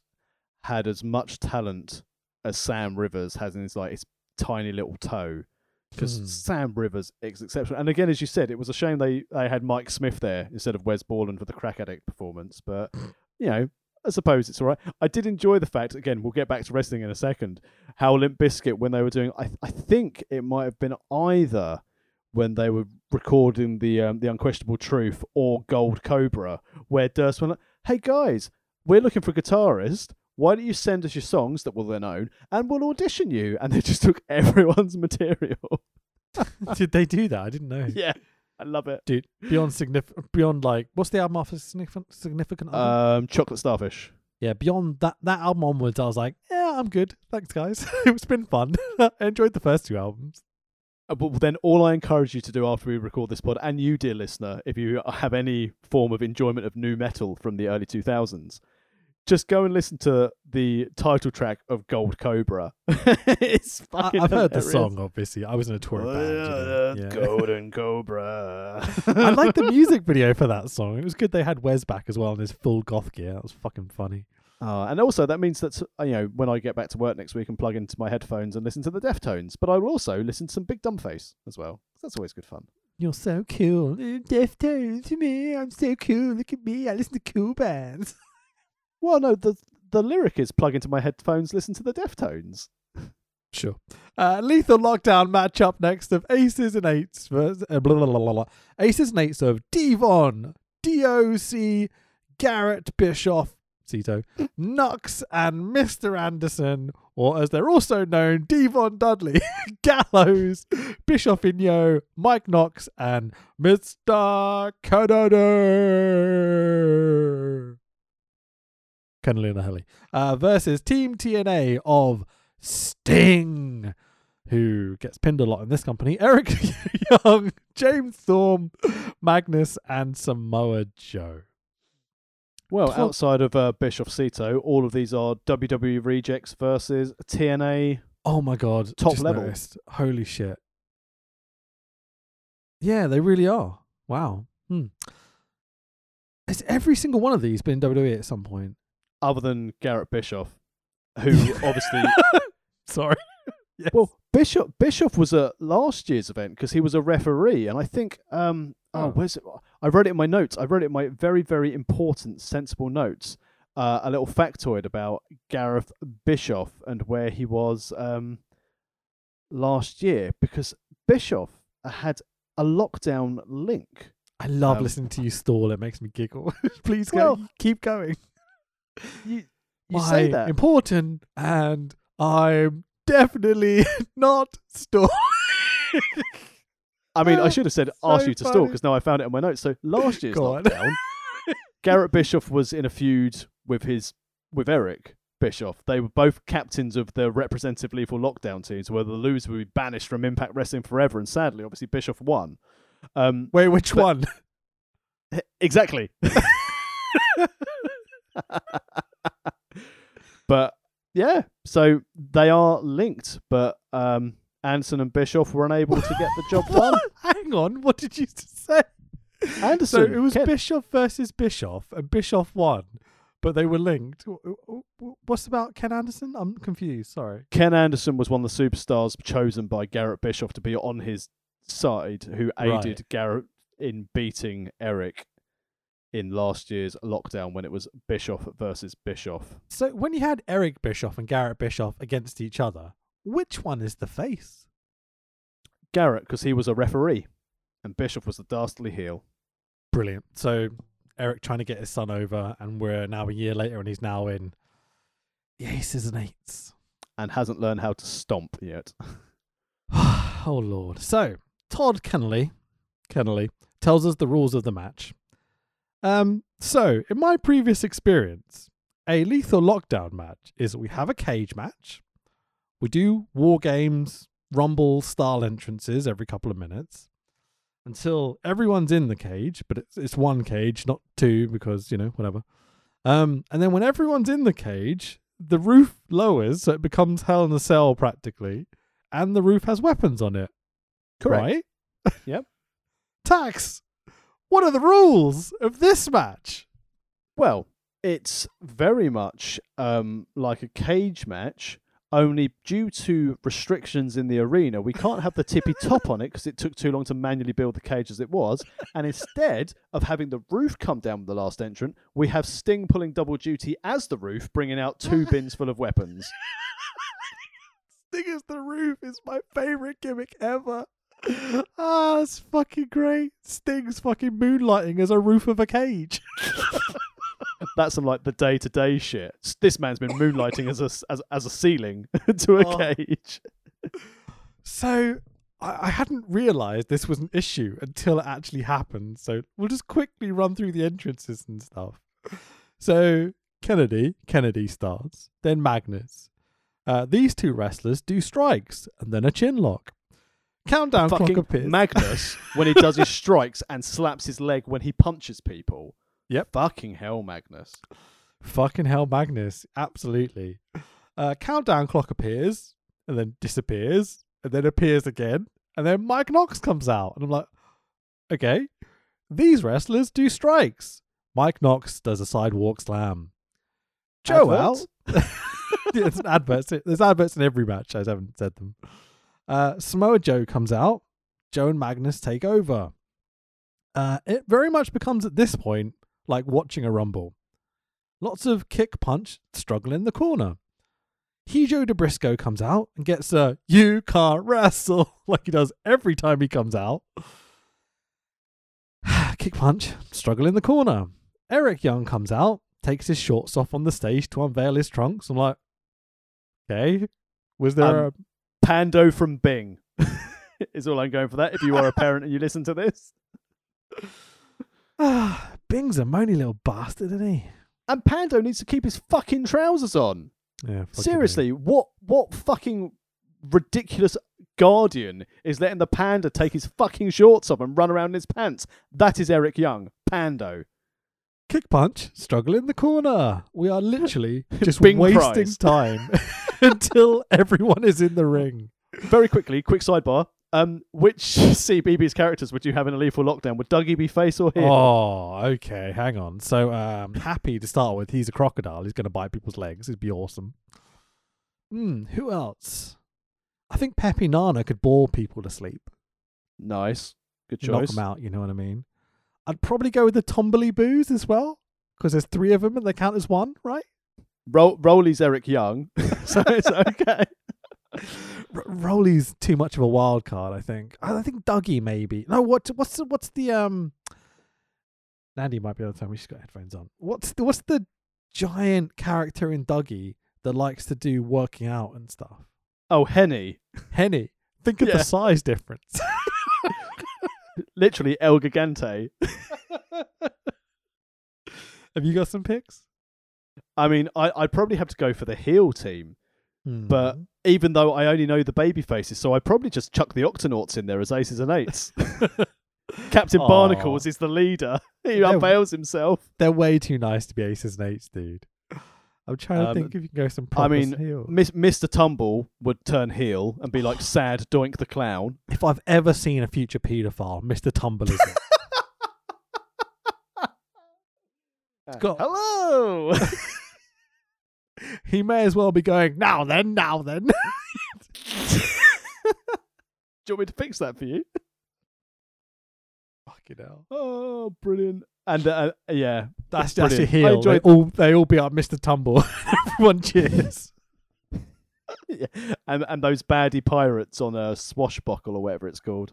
Yeah, But anyway, let's move back to wrestling because rather than this fantasy booking. Are you sure? I could do this all night. This is fun. Oh, brilliant. So Devon now, our champion Television of the champ. Aces and Eights. That's the one. It's a kick and a punch and a struggle in the corner. James Storm comes out. At least he does an inverted lung blower to Knox and a super kick. His finish. And I'm like, thank you, James Storm, putting some effort in. Kick punch, struggle in the corner. Gallows comes out looking way too serious for my liking. What's happened to Gallows? He got told, Gallows, you've got to go and kick punch struggle in the corner. He was like, I can't grab people's balls with that. Mate, I think someone's had a word because he's not doing his disasterly evil villainy laugh stuff. He's just looking like big scary, generic wrestler. They've probably gone out and gone, Nux is really shitting the bed as the big bad guy. You've got to go out and be a big bad guy. Oh, right. And then, or he's got to do this. Right, Gallows, you need to go out there and tell Mike Knox he's going to take the pinfall. What? I thought Garrett was going to take it. No. We're going to change the mind because it's Bishop's kid. You need to go and tell Mike Knox he's going to lose the match. So Aces and Eights finally show some sort of advantage by gloating that they all have the other team down. Finally, because they never really do that in this match. You know what I mean? It's all just back and forth, struggle in the corner, kick punch. Until the last person comes out. The Roof. Stinger. The Tag Roof team partner of the himself. Wall. So Sting walks out with his 2 rubbish bins full of wrestling weapons, canes and chairs and all these sorts of fun things. Cookie Tony- sheet, kendo stick. Exactly. So now everyone is in the ring, and I'm like, the roof's meant to lower, right? Nope. Don't be silly. They've raised the roof. It's crazy. It must be just budget cuts almost, you know what I mean? The whole mechanism of having that lower from the roof. We can do it in Orlando. It's easy. It's a small arena, but in this big fucking arena, I wonder if they have a lighting rig, like WWE have a lighting rig. no idea, but I think it's purely going to be down to either technical issues, as in they can't get the tech or the kit in there, or because they only had it built for when they had 6 sides of steel. Because remember, since they turned back to the 4-sided ring, they probably didn't have the mechanics to actually just put that hexagonal lid on the top of it. Yeah, it's not as good, is it? It feels very underwhelming when the finale of the match is Sting walks out with a couple of bins. I mean, what else are they going to do? We've promised you a lethal lockdown. How are we going to get it? Just get Sting to carry out the weapons. And that's probably why Gallows has been like, there's no roof? Fuck. Fucking hell. So, remember how the match was going earlier with the whole kick punch, struggle in the corner thing? Well, probably time for an advert. There's that. Add in a few weapons, and the match is exactly the same. The faces get the advantage, and they beat up the aces and eights, and just playing with them, basically. Going to the crowd and going, "Shall we do it again?" And then they hit them again with the weapon. It's really great. I mean, who could possibly, after all, they're in full control of this match, beating the shit out of everyone with weapons, the ace and eights are dead. So what can possibly, in the world of professional wrestling, where you've been tonked to shit with a steel chair, what could possibly turn the tides for you? Oh, that's right, a double Russo nut shot. And then all of a sudden, ace and eights stand up after this epic beatdown and go, fine now, haven't we? We've just punched EY in the balls. Yep. And had he not taken his shorts off, and Pando not taking his shorts off, he wouldn't have felt that nut shot. Fucking hell, mate. It eventually builds to a Tower of Doom spot. And I'm like, it's quite cool in that they've got 2 people at the bottom with Samoa Joe, and then 2 people above them, then poor Bischoff Cito at the top of it, who takes a hell of a bump off the top of the cage, basically. But they do it quite safely, you've got to say. Really, really well executed. Like holding Bischoff beautifully in position, didn't let go, didn't treat him like shit, well protected. Yeah. One of the more safe Tower of Doom spots I've seen in a very long time. Usually it's the people in the middle that get the worst of it, I find, because they kind of ended up buckling because they're concentrating on not killing the people at the top of the tower. And the people at the bottom are obviously just taking a back bump. Like, I'd much rather be at the top or the bottom of that tower than the middle. Always the bottom. Yeah. Always the bottom. That's what Brooke said. So, Rush, this is getting too easy now. It's wrestling. That's what she said. So many innuendos. That's what she said. Rush to a finish. Like Brooke. E-way up top. Sting says, no. Go to the top of the cage, young one. And Showtime complies, go to the top of the cage. Showtime Eric Young hits an elbow drop off the top of the cage to Mike Knox for the 1, 2, 3. Yep, that's the finish. So the winner is Team TNA. The Job Squad have done their jobs again, Tax. Well, surely, as this stands, that's the end of it. That has to be the end. We saw on an episode of Impact when we had another little bit of a beatdown, the TNA roster stood tall, and now in a lethal lockdown without Ruth. Oh no, he was on the other team. We've had a victory, a decisive beatdown and destruction of the Ace and Eights. So we're out of here. It's done. Ace and Eights have been foiled by TNA. We've had every possible combination. They're done. Great. Now we can focus on our main event and look at a fan poll. Yep. So there's a little fan on a pole match. Russo. There is a little bit here I want to talk about post-match, where the faces are celebrating, etc., and they cut to the commentary position. And Taz starts to talk, and he basically accidentally compliments Eric Young's finish with the elbow drop, and then tries to keep talking to find a way out of complimenting him, and he can't do it. It's so funny. It's like 20 seconds of him going, yeah, Eric Young jumped off the top of the cage. What a crazy spot. And he's an idiot for doing it and winning the match because he won and he's terrible. Like, and Tenay has to jump in to save Taz from this loop he's got himself stuck in. Oh, man. It made me laugh so much. It was great. At least it wasn't Todd Kennelly trying to explain it.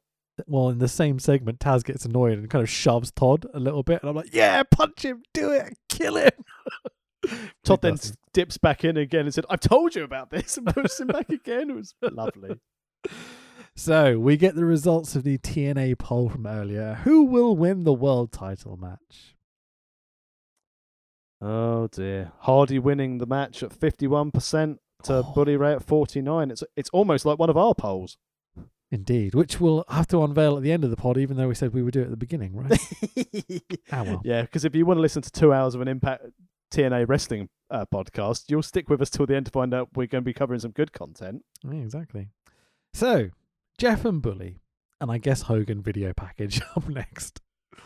Again, it's well put together, but it's just not the level of WWE's editing team. It tells the story, it does the job. It's based around interviews with Jeff and Bubba and a few match highlights thrown in, and lots of Hulk Hogan, like lots of Hulk Hogan. Jeff goes... No, because you're going to say exactly what I was going to be annoyed by. Jeff finishes it with the quote that we've heard a couple of snippets of a couple of times, but we get the full thing here. Jeff goes, "This may be the best cage match professional wrestling has ever witnessed." Because professional wrestling has been in a coma for 100 years and hasn't seen any content. Yeah, because, you know, cage matches, never seen a good one of those. What's the point? I mean, I've just seen a great one with Ruth coming in with some weapons. So we get the title and match graphics. That belt is ugly. Agreed. The TNA World Heavyweight... Oh, time for our main event of the series and evening. TNA World Heavyweight Championship Steel Cage match of Jeff Hardy, our current champion, versus Bully Ray. Hang on a minute. We're doing an Aces and Eights podcast. Aces and Eights have just lost. Yeah, so they're done. Why are we bothering covering this main event? Bubba comes out. He's wearing a hardcore 5150 vest, black shorts with biker kind of biker logos on his shorts. I'm like, I wonder where this is going. He's got a 90s Grebo biker chain on his side and a Yankees beanie. He comes out, stares down the camera, full heel, salutes the crowd and goes, "Let's rock and roll. Let's rock and roll," and gets in the cage. Is telegraphing this little ending, isn't he? Jesus Christ. I mean, there's foreshadowing and there's giving clues. And there's this. Yeah. Jeff out, singing along to his own crappy music as per usual. No one else knows the words. No, absolutely not. In his eyes on his eyes face paint, white contact lenses, ugly duo of belts and typical ring gear because, you know, why put extra effort in for a big pay-per-view? Hardy is slapping hands with the fans and someone throws a tentacle at Jeff. And I was like, what? Yeah, you heard me. Someone threw a tentacle at him, Tax. What the fuck? Who throws a tentacle? Who throws a tentacle indeed? Spot of the night. It was awesome. So, as Jeff gets to the cage after he's done his singing and running around slapping hands at people, Bubba is standing at the entrance of the cage to block Jeff off to get a nice camera shot for some future video packages. To be fair, very nice bit of work here. Looks really, really cool. Yep, agreed. Nothing else to add. I'm just looking forward to getting to this, the greatest cage match professional wrestling's ever seen. I'll leave you some space to add bits if you'd like to. You don't have to, it's okay. Got quite a bit to go through with this match because, you know, there's stuff to talk about, for sure. Borash with the Michael Buffer-esque introductions. I say Michael Buffer-esque. Not quite the same. But, you know. To the millions watching at home. Yeah, all right, JB. We know that's sure. a lie. Yeah, sure, mate. Unless they've all got free Impact Plus subscriptions. He announces referee Earl Hebner and he gets booed. And I'm like, a tradition upheld. I love it. So good. The bell rings. The lads have a bit of a standoff. They lock up, headlock, shoulder block. Off we go. This is wrestling. Really fun start to the match. Okay, this is just my opinions. I'm intrigued to see how you felt about it. Both going for fast pinfalls, kicking out of one. Couple of high spots using the cage. I thought they utilized the cage really, really well throughout this match. It didn't feel like just a regular match that happened to have a cage, you know? It was certainly more structured, but then considering the other cage matches we've seen this evening where it's been absolute dross. Yeah, the cage may as well have not been there for most of it. And I think the fact they've worked together on so many matches, they know how they want to work their style, their strengths, their weaknesses, and what they can do that's a little bit different. And obviously Jeff's going to be full of innovation for what he wants to do off that cage. So it does add to it in a bit. And obviously, in comparison to what we've seen for the whole evening, probably best start of a match we'd seen. Yeah, absolutely. Couple of finishes get reversed until Jeff hits the twist of fate. And out come the Aces and Eights Young Boys. Bischoff Cito and Hijo del... What's the other one called? Bischoff. Thank you, Bischoff. That's so funny. Climb the cage in a matter of seconds. Because, no one can get in a steel cage match. And fight with Hardy while Bubba At least they were quick. At least they were quick to get in. Sure, yeah. I mean, yeah, okay, yeah. So Bubba's down. They fight with Hardy. Bubba eventually jumps up, and Hardy and Bubba team up to beat up the Aces and Eights Young Boys. And we're back to Jeff and Bubba once they've evicted them from the cage. Jeff, open the cage! Yeah, there's some fun dramatics, I would say. I mean, what happened to the Cito brothers after this? Because they got ejected from the cage, never to be seen again. Back into that TNA vortex. They just went into the black hole of the entrance ramp. Brooke Hogan. The black hole. Yeah, I love it. A couple of high spots. Avalanche powerbomb by Bubba off the tippity top rope. Oh my fucking God, that must hurt. Yowzers. I mean, that was one of those moments in this pay-per-view. We haven't had many in this whole TNA run other than Kenny King earlier, although that was more funny than, oh dear. That was a wincy moment, that Avalanche powerbomb. Absolutely, dude. Out come the Hogans, Brooke and Hulk, to have a closer look at the match. Wait, where's Linda? Sweet zombie Linda. Okay. Oh, no, I was talking about Linda Hogan, the one who's swimming her Scrooge McDuck money pool. They've divorced by this point, I think, because Hogan exactly, that's why she's got all the money. Yeah. So, which brings out, so Hogan's doing his whole, oh, you've got to get up, Bubba, you've got to, a bully, whatever. That's what Brooke says. Gotta get it up, Bubba. I know you're old. I know you're 73 and I'm 21. Which brings out the rest of the Aces and Eights. Bubba and Jeff go back to back to fight these guys off. They climb over the cage, and Devon is face to face with Bubba. Devon's on the top rope. Bubba is going back to back with Jeff in the middle of the ring. The Aces and Eights surround them. Here, Jeff, have this chain.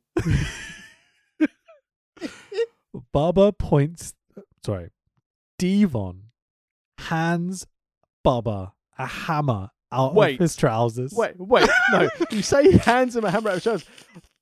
Devon, does only the most provocative, nut scratch and struggles to get said inanimate object to get a hammer out of his pocket. It makes Anthony Ogogo struggling with his cufflink to punch Cody on Dynamite this week look like mere milliseconds. But Devon stood there for 5 minutes, what I thought was adjusting his cock to hey Bubba, look what I've got inside. Pulling out the hammer going, all right, Brooke. I hammered you. Whee.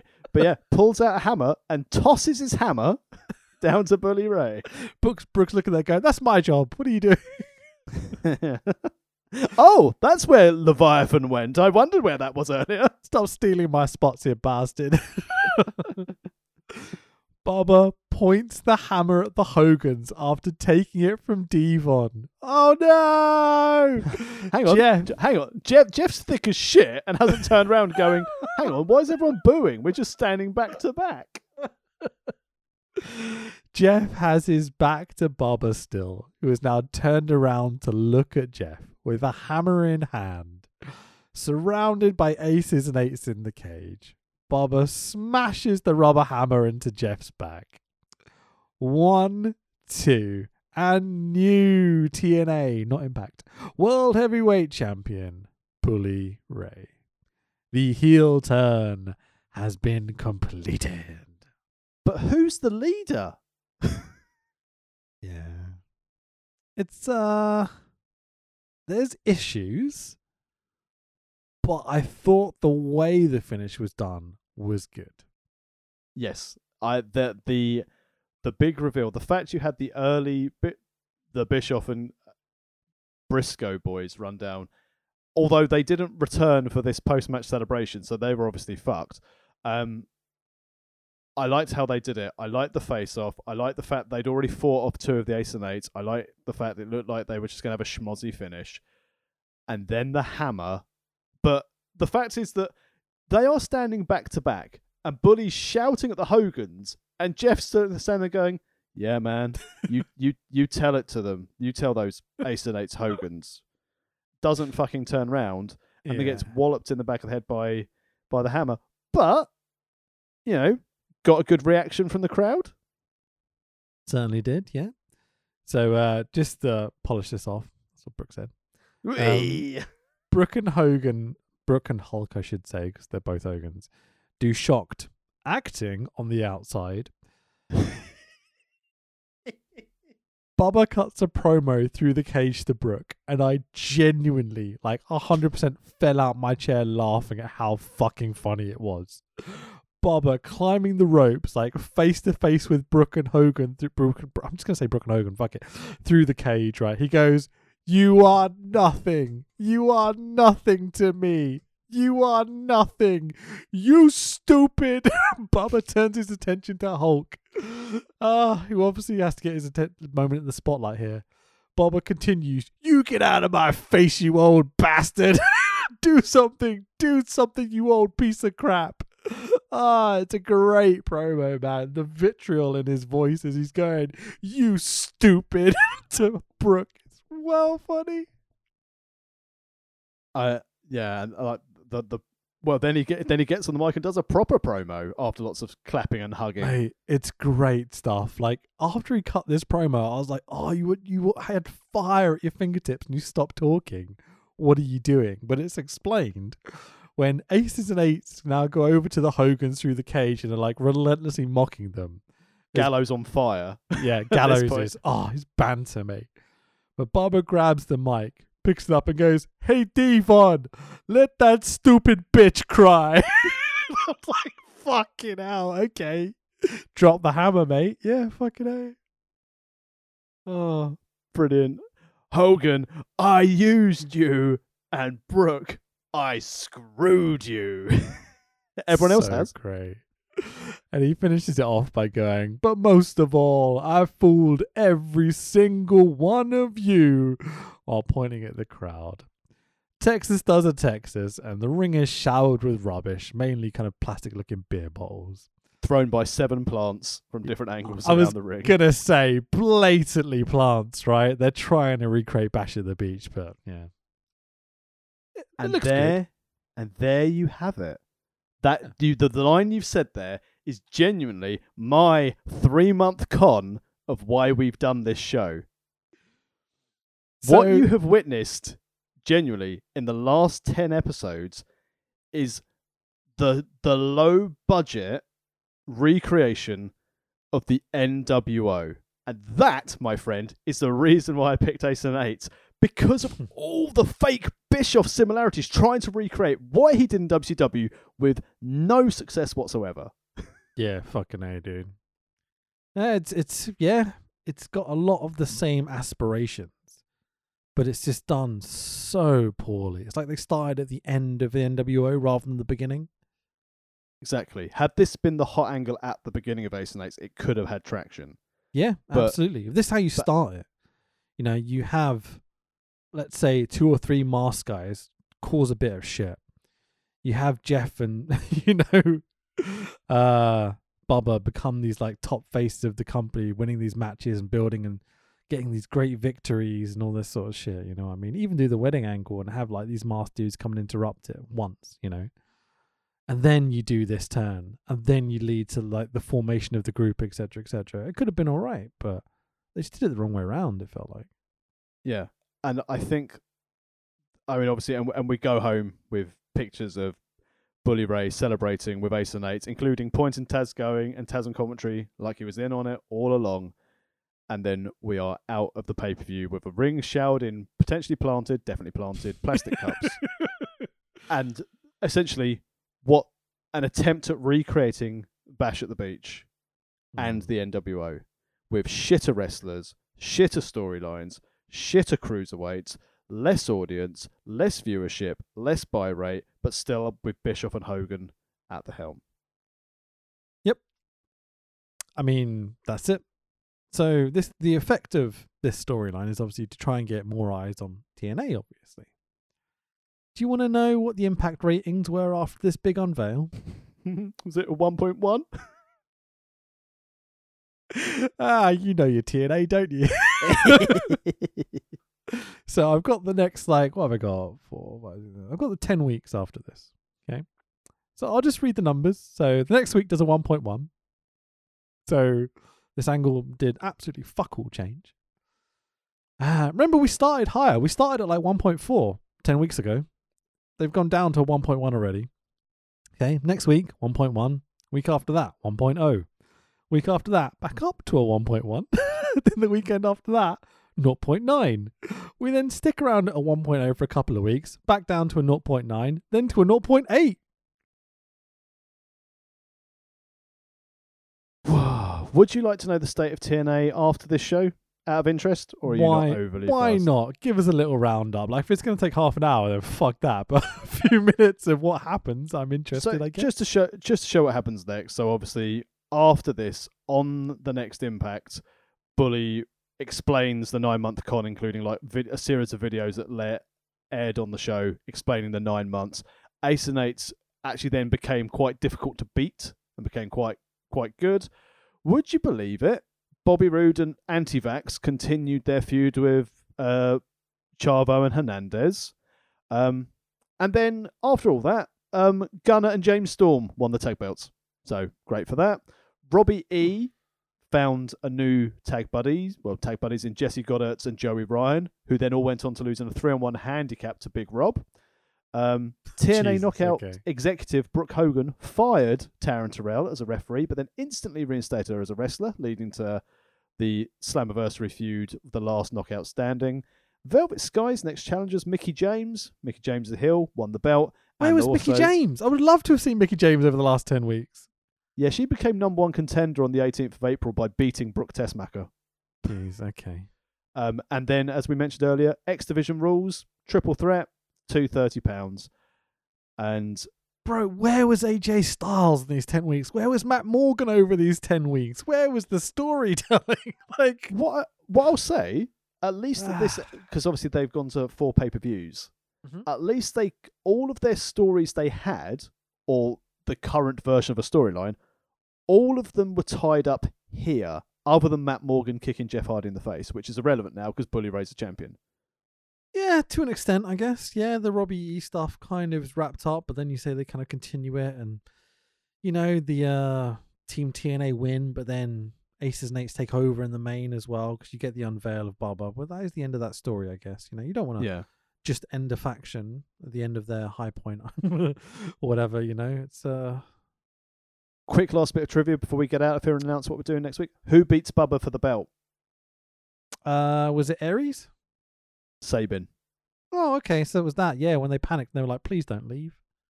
Yeah, pretty much. And just so you know, so how did Ace and Eights fare from here? Well, Brooke Tessmacher joins at a later date. Garrett Bischoff, Nux, and Taz stick around to the end. Devon was forced out in August of 2013 after he lost to the main event Mafia because they were brought back to get rid of Ace and Eights, and he had to leave TNA. D'Lo was demoted to a prospect in May after losing an I Quit match to Kurt Angle, so they did have the match. Oh, he wrestled. Bloody hell, okay. Yeah, and then he left the company after that. Gallows left the company because he made a bid to be vice president and lost to Ken Anderson, so he left the company. Stress. He left there. Ivelisse was made an honorary member for one night only when they did the World Cup of Wrestling.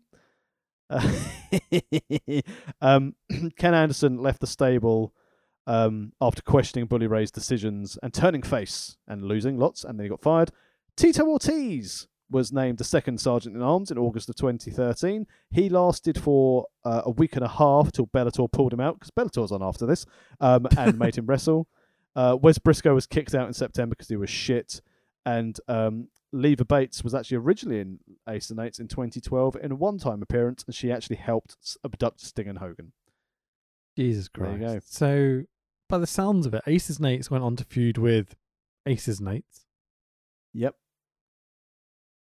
And then they well- did the funeral in what? November? September? Something like that? November 2013, after the main event Mafia had come back, they basically beat Devon in August. There was 2 months left, and then that was it. Bloody hell, Gone. man. I mean, yeah, probably did good a to job, end though. it when it needed to, you know? Like, wow, it did a really bad job Created a new lost- main event star for their company. that lost them viewership. Fourth best wrestler in the PWI, mate, in 2013.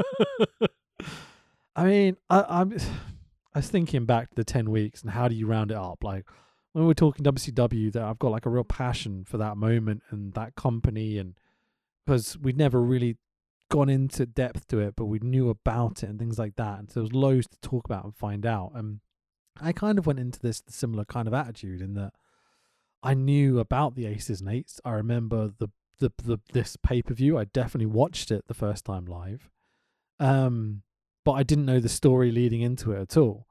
And so, as you say, there are lots of similarities to WCW stuff. The thing with WCW run with the NWO is that it had lots of funny, like hilariously bad moments, but there was always something that was either like an amazing match, like a Rey Mysterio or an Eddie Guerrero or whatever, like in their prime, or it always had the best story plots, you know, like the bit where Nash and Hall come into the crowd for the first time, the bit where they throw Bischoff off the stage, all this sort of shit, you know. And then we had the ridiculous stuff like the Lord of the Ring and all this sort of bollocks, you know. This TNA series, it has Hulk Hogan, it has run-ins, it has bad influence making prats of themselves occasionally, and Robbie E is pleasantly silly. I can't think of anything that I feel passionate about with this series, like at all. It's really difficult. I think it all comes down to that final moment in Bully Ray becoming the top heel in the company, because they needed to create a new top level heel they'd not had before. So I think from a storyline standpoint, in an attempt to create a new heel to give them the power and grip, the idea of putting someone in that position, but and someone who hadn't been there before, who hadn't had their heavyweight title, because obviously Ken Anderson had already been there. Sting and Angle had already been running around a main event Mafia. They weren't ever going to give it to Daniels because Hogan is a short person racist as well. And it's just, I wanted to do this to compare it, because the Ace and Eights I always thought was literally just ripping off everything, as you rightly said earlier, that the NWO did, just in reverse. And I always wondered, looking back at it, had Bully Ray been announced at the beginning, whether or not it would have had the same effect. Because Hogan's thought process would have been, I've given him the rubbers, the good guy, welcomed him into my family, and because he's now turned against me, that's why he's the main event star. I still think he would have had the same reaction. And obviously, as you said, they dropped a rating, but then again, we've watched the product for the last 10 weeks. It's shit. I just, it was good to go back to it. I like the idea of factions. I've always liked factions. You've got to like factions if you like AEW. But yeah, to me, it was just to see the low budget level of trying to recreate the NWO like 15 years later. Sure, man. It's I think the thing I really struggled with this show, aside from just it's not the kind of wrestling I want to watch week to week, is that I just couldn't find anything to kind of like to latch onto that would make me want to come back. You know, like even the main event storyline, there's a moment on pay-per-view that was quite well done. But in the 10 weeks leading up to it, there's nothing I was like, oh, I wonder how this will go. Do you No, understand? we've watched house shows. We've watched house shows until we've got a turn at the end of the main event, Yeah, I just And don't see how a TV show in general can survive like that. You know? and it didn't. Yeah, That's the thing. maybe that's but the big problem. Hopefully. So I think, I know we sort of briefly messaged about this. I don't think we've got a show next week because you're going to be very, very, very busy with WrestleMania week. And then the following week, we're going to do what every podcast does, but we do it every year anyway. We're going to be reviewing WrestleMania 37. Yeah, we're not going to go through it like we go through every other show by match because it's 2 nights of WrestleMania. I think we're just going to have a general chat about wrestling and WWE and the state of it, and talk about the bits we enjoyed from WrestleMania and such. It's like a nice, relaxed, casual podcast. I think would be sensible, right? Yeah, but then, as voted by you on our Twitter poll at World of Rest Pod, thank you for all of those who got involved, especially to the guys who used to share the Discord channel at Wrestle Talk to help us not have another tie on one of our polls. Yeah, chipped in. Do you want to announce what we're going to be covering for our next series? Okay, so do we want to go over the choices quickly because we can see what people decide for, historical purposes or something, or do we just want to announce it? We'll just announce it. Go back to our Twitter poll in 2021 and see what we put. I'll probably forget to remove the pinned tweet for another 2 years. So you sent me a message with all the episodes in as well. So let's fucking announce the whole thing. Go on. So we are going to be doing the Daniel Bryan Rise to Fame. Are we calling it? The Rise to the title? The build to the title? We've got to think of a name for it, really. Daniel Bryan's quest for greatness. That's a good starter. I think we could create something better. We had Fingering of Doom and, build the NWO or whatever we called it, We will be starting on the 26th of January 2014 at that Royal Rumble. Not only the one where the fans lost their fucking mind, Blue Tista returned, and CM Punk got concussed by his best mate Kofi Kingston that led to the events that transpired over the next sort of 12 weeks. We go through to February where we have Elimination Chamber. I think in this run we've also got the really good episode of Raw where John Cena teases joining the Authority, which is going to be fucking brilliant. And then we go all the way to the grandest stage, and this is annoying me, I'm glad they haven't said it so far on TV this year, the grandest stage of them all. No, it's not a shopping mall, lads. It's the grandest stage of them all. WrestleMania 30, New Orleans. Can Daniel Bryan beat Triple H? Can he get to the main event? What happens? What happens along the way to that Mania 30? Thank you for voting, everyone. I can't wait to watch Daniel Bryan wrestle, because even Daniel Bryan being in a ring is going to be better than the last 10 episodes of this shit I've put us through. Fucking A, dude. You know the thing I'm most looking forward to with this 13-part series? Yes, we're doing an extra 3 bonus weeks, lovely listener. Unlucky for some. I was thinking that. The thing I'm most looking forward to about this series is not just the Daniel Bryan stuff, because we know that's going to be good, and we know there's some really controversial stuff to talk about with the Authority and everything else that surrounds it and the booking of the whole situation. Is what other stuff is on these shows? We get the end of the streak. Well, I didn't want to spoil that immediately, but okay. Yeah, we get Taker and Brock building into WrestleMania 30, but I'm wondering what other kind of mid-card weird tag team bits, because 2014, I don't remember vividly what else was on the shows. I can't think of much beyond Brock, Taker, and obviously the triple threat main event and stuff. The only thing I know we get on our way here, but we don't get a Mania, we get an amazing 6-man feud between 2 very exciting factions.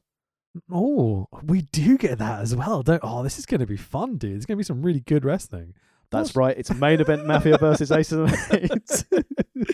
So, I'm actually really looking forward to doing something a bit more modern, because we've done a lot of old school pro wrestling stuff. I mean, in fairness, this is only 1 year after it's what so we've been weird doing. to think about it like that. It fucking is, isn't it? Yeah. Holy shit. It feels like TNA was 20 years behind. So that's it, listener. Remember, we will not be here next week. There will not be a new episode. But if you have just joined us for this Ace and Eights run at episode 10, make sure you go back and check our archive, worldofwrestlingpodcast.com. If you want to interact with us, let us know your thoughts, or alternatively, book your ultimate CBBS heel faction and face faction, find us on Twitter. Best place to find us at World of Rest Pod. And also we've got a Facebook page, worldofwrestlingpodcast.com. Fucking A. What's your socials, buddy? I'm at the Tex Williams on Twitter and Facebook. Again, wrestling doesn't happen, so I don't really post much, but follow the pod and also see Rich's excellent work on Wrestle Talk. Yeah, do that. You can follow me at Fanboy Rich on the old Twitter machine. And to finish off this series, I found a beautiful thing when I was on Impact Plus. I realised that I'd deleted all my cookies and all that sort of stuff in my browser, so it logged me out. She was with Robbie E. So Google Chrome, my browser of choice, logged me out of Impact Plus. And I went, okay, well, let's just quickly find Lockdown 2013. I'll log in and I'll watch the show. If you go and find Lockdown 2013, do you know what the thumbnail of this show is? Is it Christy Hemi's crotch? It's Bully Ray standing with the world belt, surrounded by aces and eights. You're like, fucking TNA, dude. I think there's only one way we have to finish this podcast. TNA! TNA! TNA! TNA!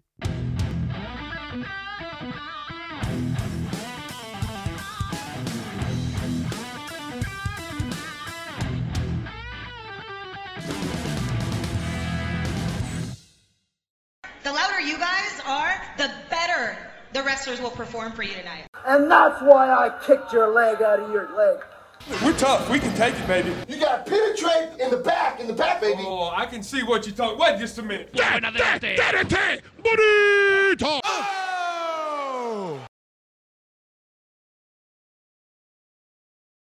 So, I wasn't going to leave this series without doing another Brooke Hogan song, was I?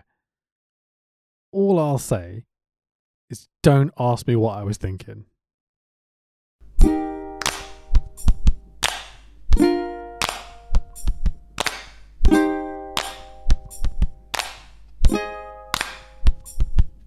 Some say love and friends, they don't mix, but I can't help the way that I feel. Hey, bro. Seeing you next day. Hey, bro. Seeing you next day. Oh. I know you and me, it seems weird, but I think we should consider it. Hey, bro. Seeing you next day. Hey, bro. Seeing you next day. Oh. Your smile is like candy, so sweet and sincere. Your style is so sexy, I love when you're near. Our vibe is like heaven, you and I are like wind. So cool it's refreshing, where do we begin? Me and you would be like Christmas Day, yeah. Cause when you smile you shine like the month of May, yeah. But there's no rush, we'll take our time, okay? But I had to let you know, just in case it didn't show. Oh! Some say love and friends, they don't mix, but I can't help the way that I feel. Hey, bro. Seeing you next day. Hey, bro. Seeing you next day. Oh! I know you and me is weird, but I think we should consider it. Hey, bro. Seeing you next day. Hey, bro. Seeing you next day. I ain't felt this way in a minute. And you and me, girl, are you with it? Just cause I only got eyes for you. Cause I know that I'd ride for you. I know you won't suffer with me as your man. I promise to show you the love that can win. Some say love and friends, they don't mix, but I can't help the way that I feel. Hey, bro.